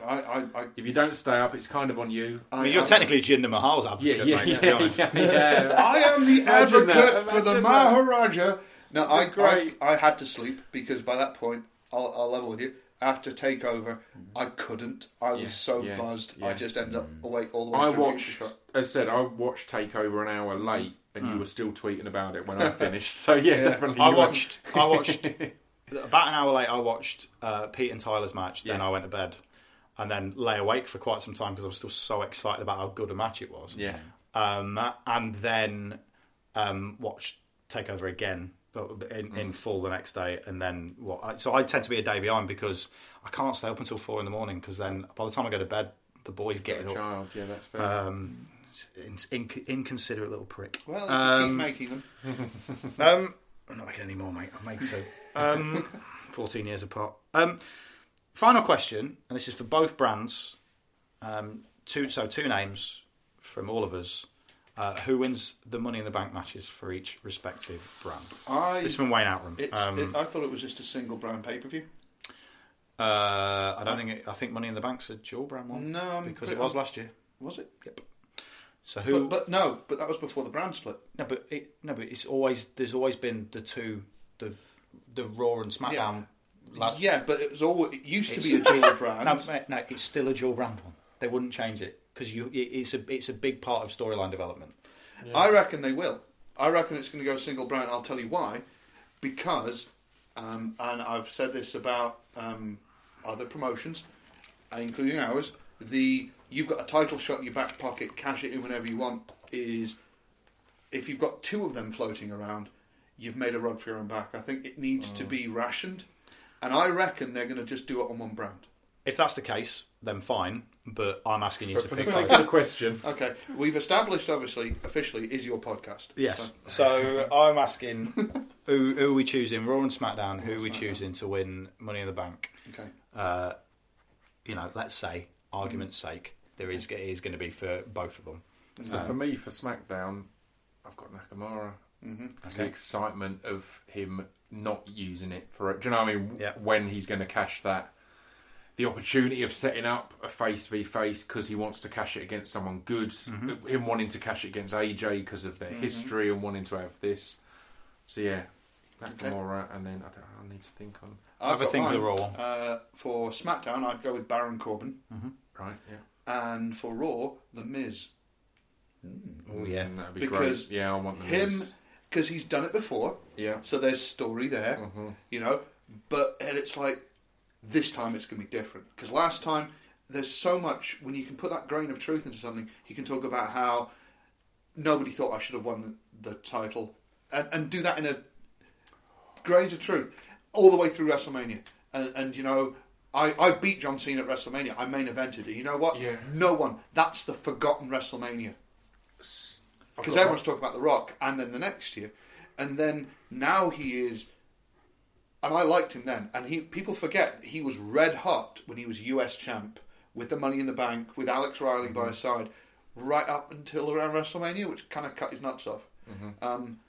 But until he became World WWE Champion, he was on fire. And now he is better than he was then. He is infinitely better. He might be the best all-rounder. Yeah. Giving him that power is just giving him more to play with. Yeah. I would pick, though, I've got heel turn Big Cass. Ooh. That's interesting. It's a Big Cass turning and winning it. I know on Raw there was an attack on Enzo, wasn't there? And Big Cass was all what happened. And it looked a bit like it was this is going to be Cass has taken out Enzo to get a singles run, and yeah. That's very interesting because that's again brave because Enzo and Cass are still at the because top. I only write SmackDown. That's why it's brave. That's why it's brave because I don't know the actual answer. It's brave from a booking point of view, but it also makes sense because one of the problems I think with wrestling is people will ride stuff until it reaches past its peak. They never go out on top. Yeah, exactly. Matthew? Heath Slater.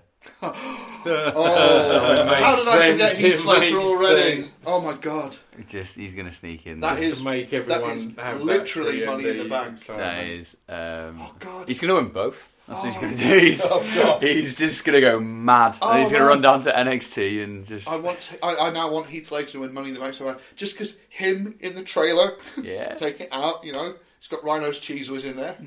Amazing. Who's your SmackDown one? Sammy. Okay. Raw, Kalisto. Okay.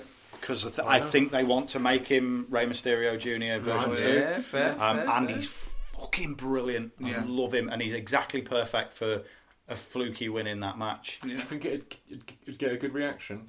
Yes. Yeah? Yeah, if they did it in the right way and made him...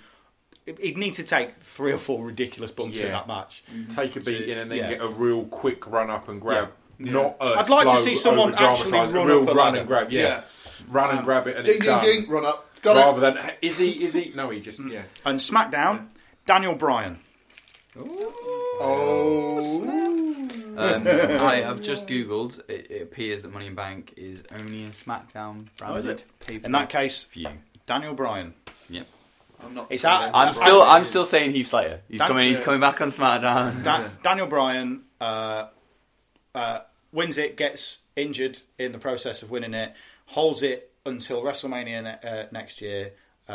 Decides he's going to announces in advance he's going to cash in and ask for a title match against Jinder. Whoever. It won't be probably won't be Jinder by that point, but hopefully AJ or someone like that. And that's his last ever match because I think he wants to have one more match. I think if he's got one more match, that's a great shout. That the only place I would put him with my own booking hat on is in with the Miz. Yeah. Because it's not about having the dream match; it's about having the match with the most truth to it. And if you think about how his story, if we're doing a circle of life thing, his story in WWE started with the Miz. Now he's here. And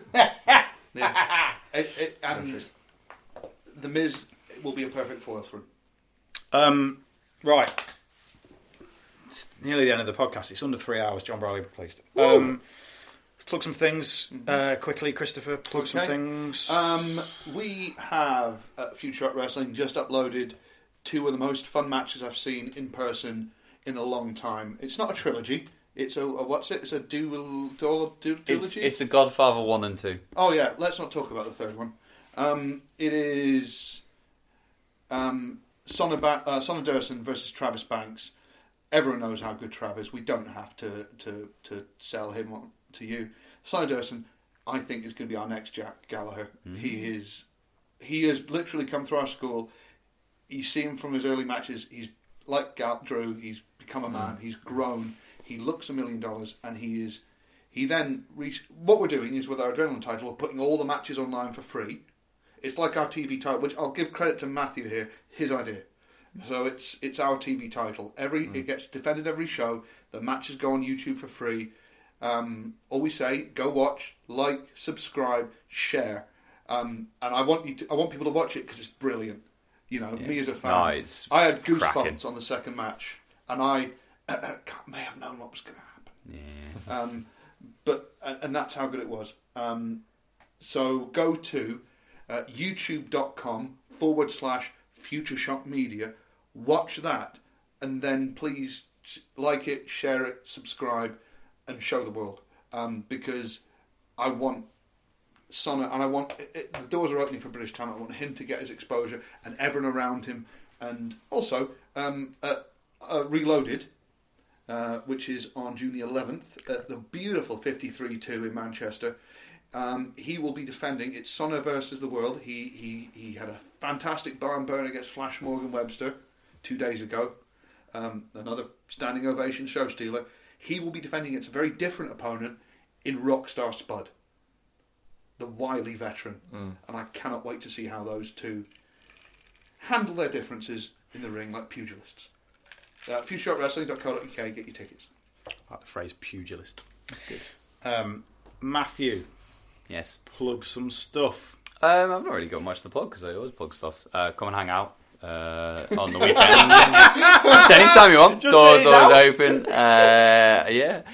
No, come on. Not you, Everyone Randy. except Randy. Yeah. No, I'm open. I'm an open, caring man. We can talk about what's going on. Why are you lazy, Randy? Let's talk about it. Mate, you're not making your situation any better. Mate, no one's listening this deep into the podcast. It's fine. Don't worry about it. I've not cried this time. They probably skip ahead and go, no, he's holding it together. Yeah, come and hang out at Progress for the live podcast that we're doing. That'll be really good fun. Go and buy Pip's merch. Sick. Do. Thank you. You're welcome, man. Good. Pip. What's going on the Saturday night of Super Strong Style? Saturday night there is There's a quiz, isn't there? there's a quiz and games thing and bingo and all that sort of stuff. I've got to be a guest bingo caller. What time is that on? Are you doing crowd chant bingo? That's on till quite late.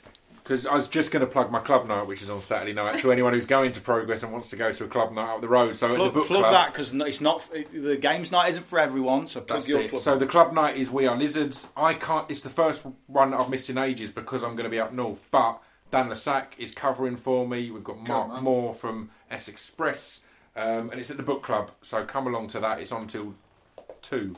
So yeah, if you fancy that, come along. So we have at the weekend Super Strong Style 16 sold out ages ago. I can't get you a ticket, soz. There's people coming. You know they do that thing on WWE where they go, people have come from all 52 states. Well, people have come in from all 48 counties of the. I don't know. I've made that bit up. Definitely counted. But I know about 50 people are coming from overseas for this, which Even is the pretty Isle of mental. Wight? Yes.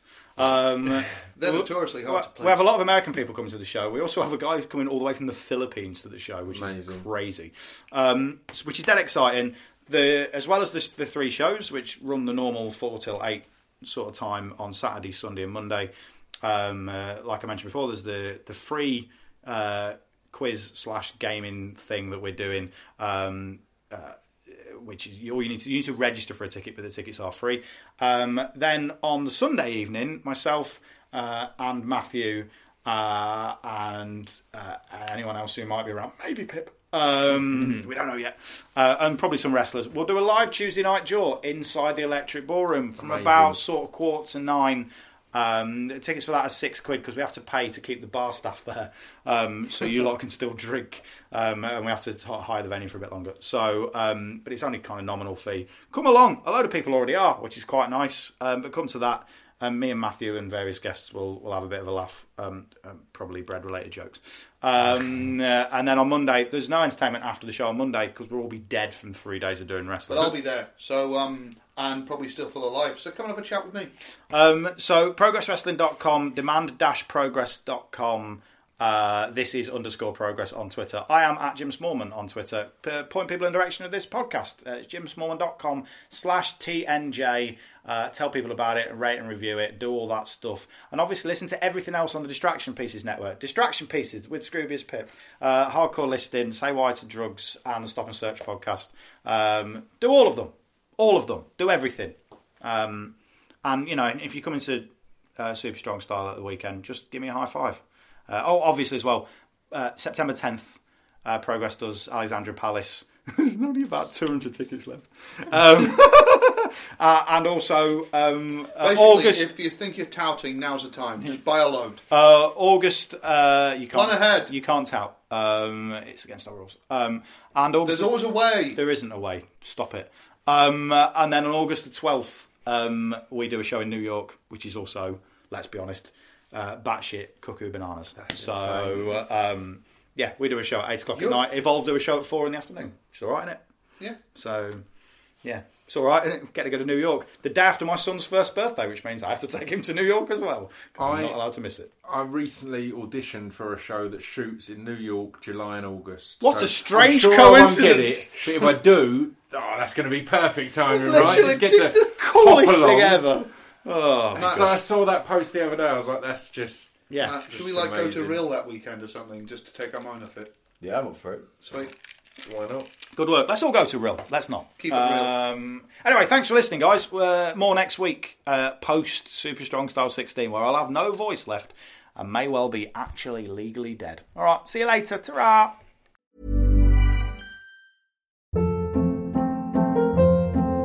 Hold up. What was that? Boring. No flavor. That was as bad as those leftovers you ate all week. Keke Palmer here, and it's time to say hello to something fresh and guilt-free. Hello Fresh. Jazz up dinner with pecan-crusted chicken or garlic butter shrimp scampi. Now that's music to my mouth. Hello Fresh. Let's get this dinner party started. Discover all the delicious possibilities at HelloFresh.com.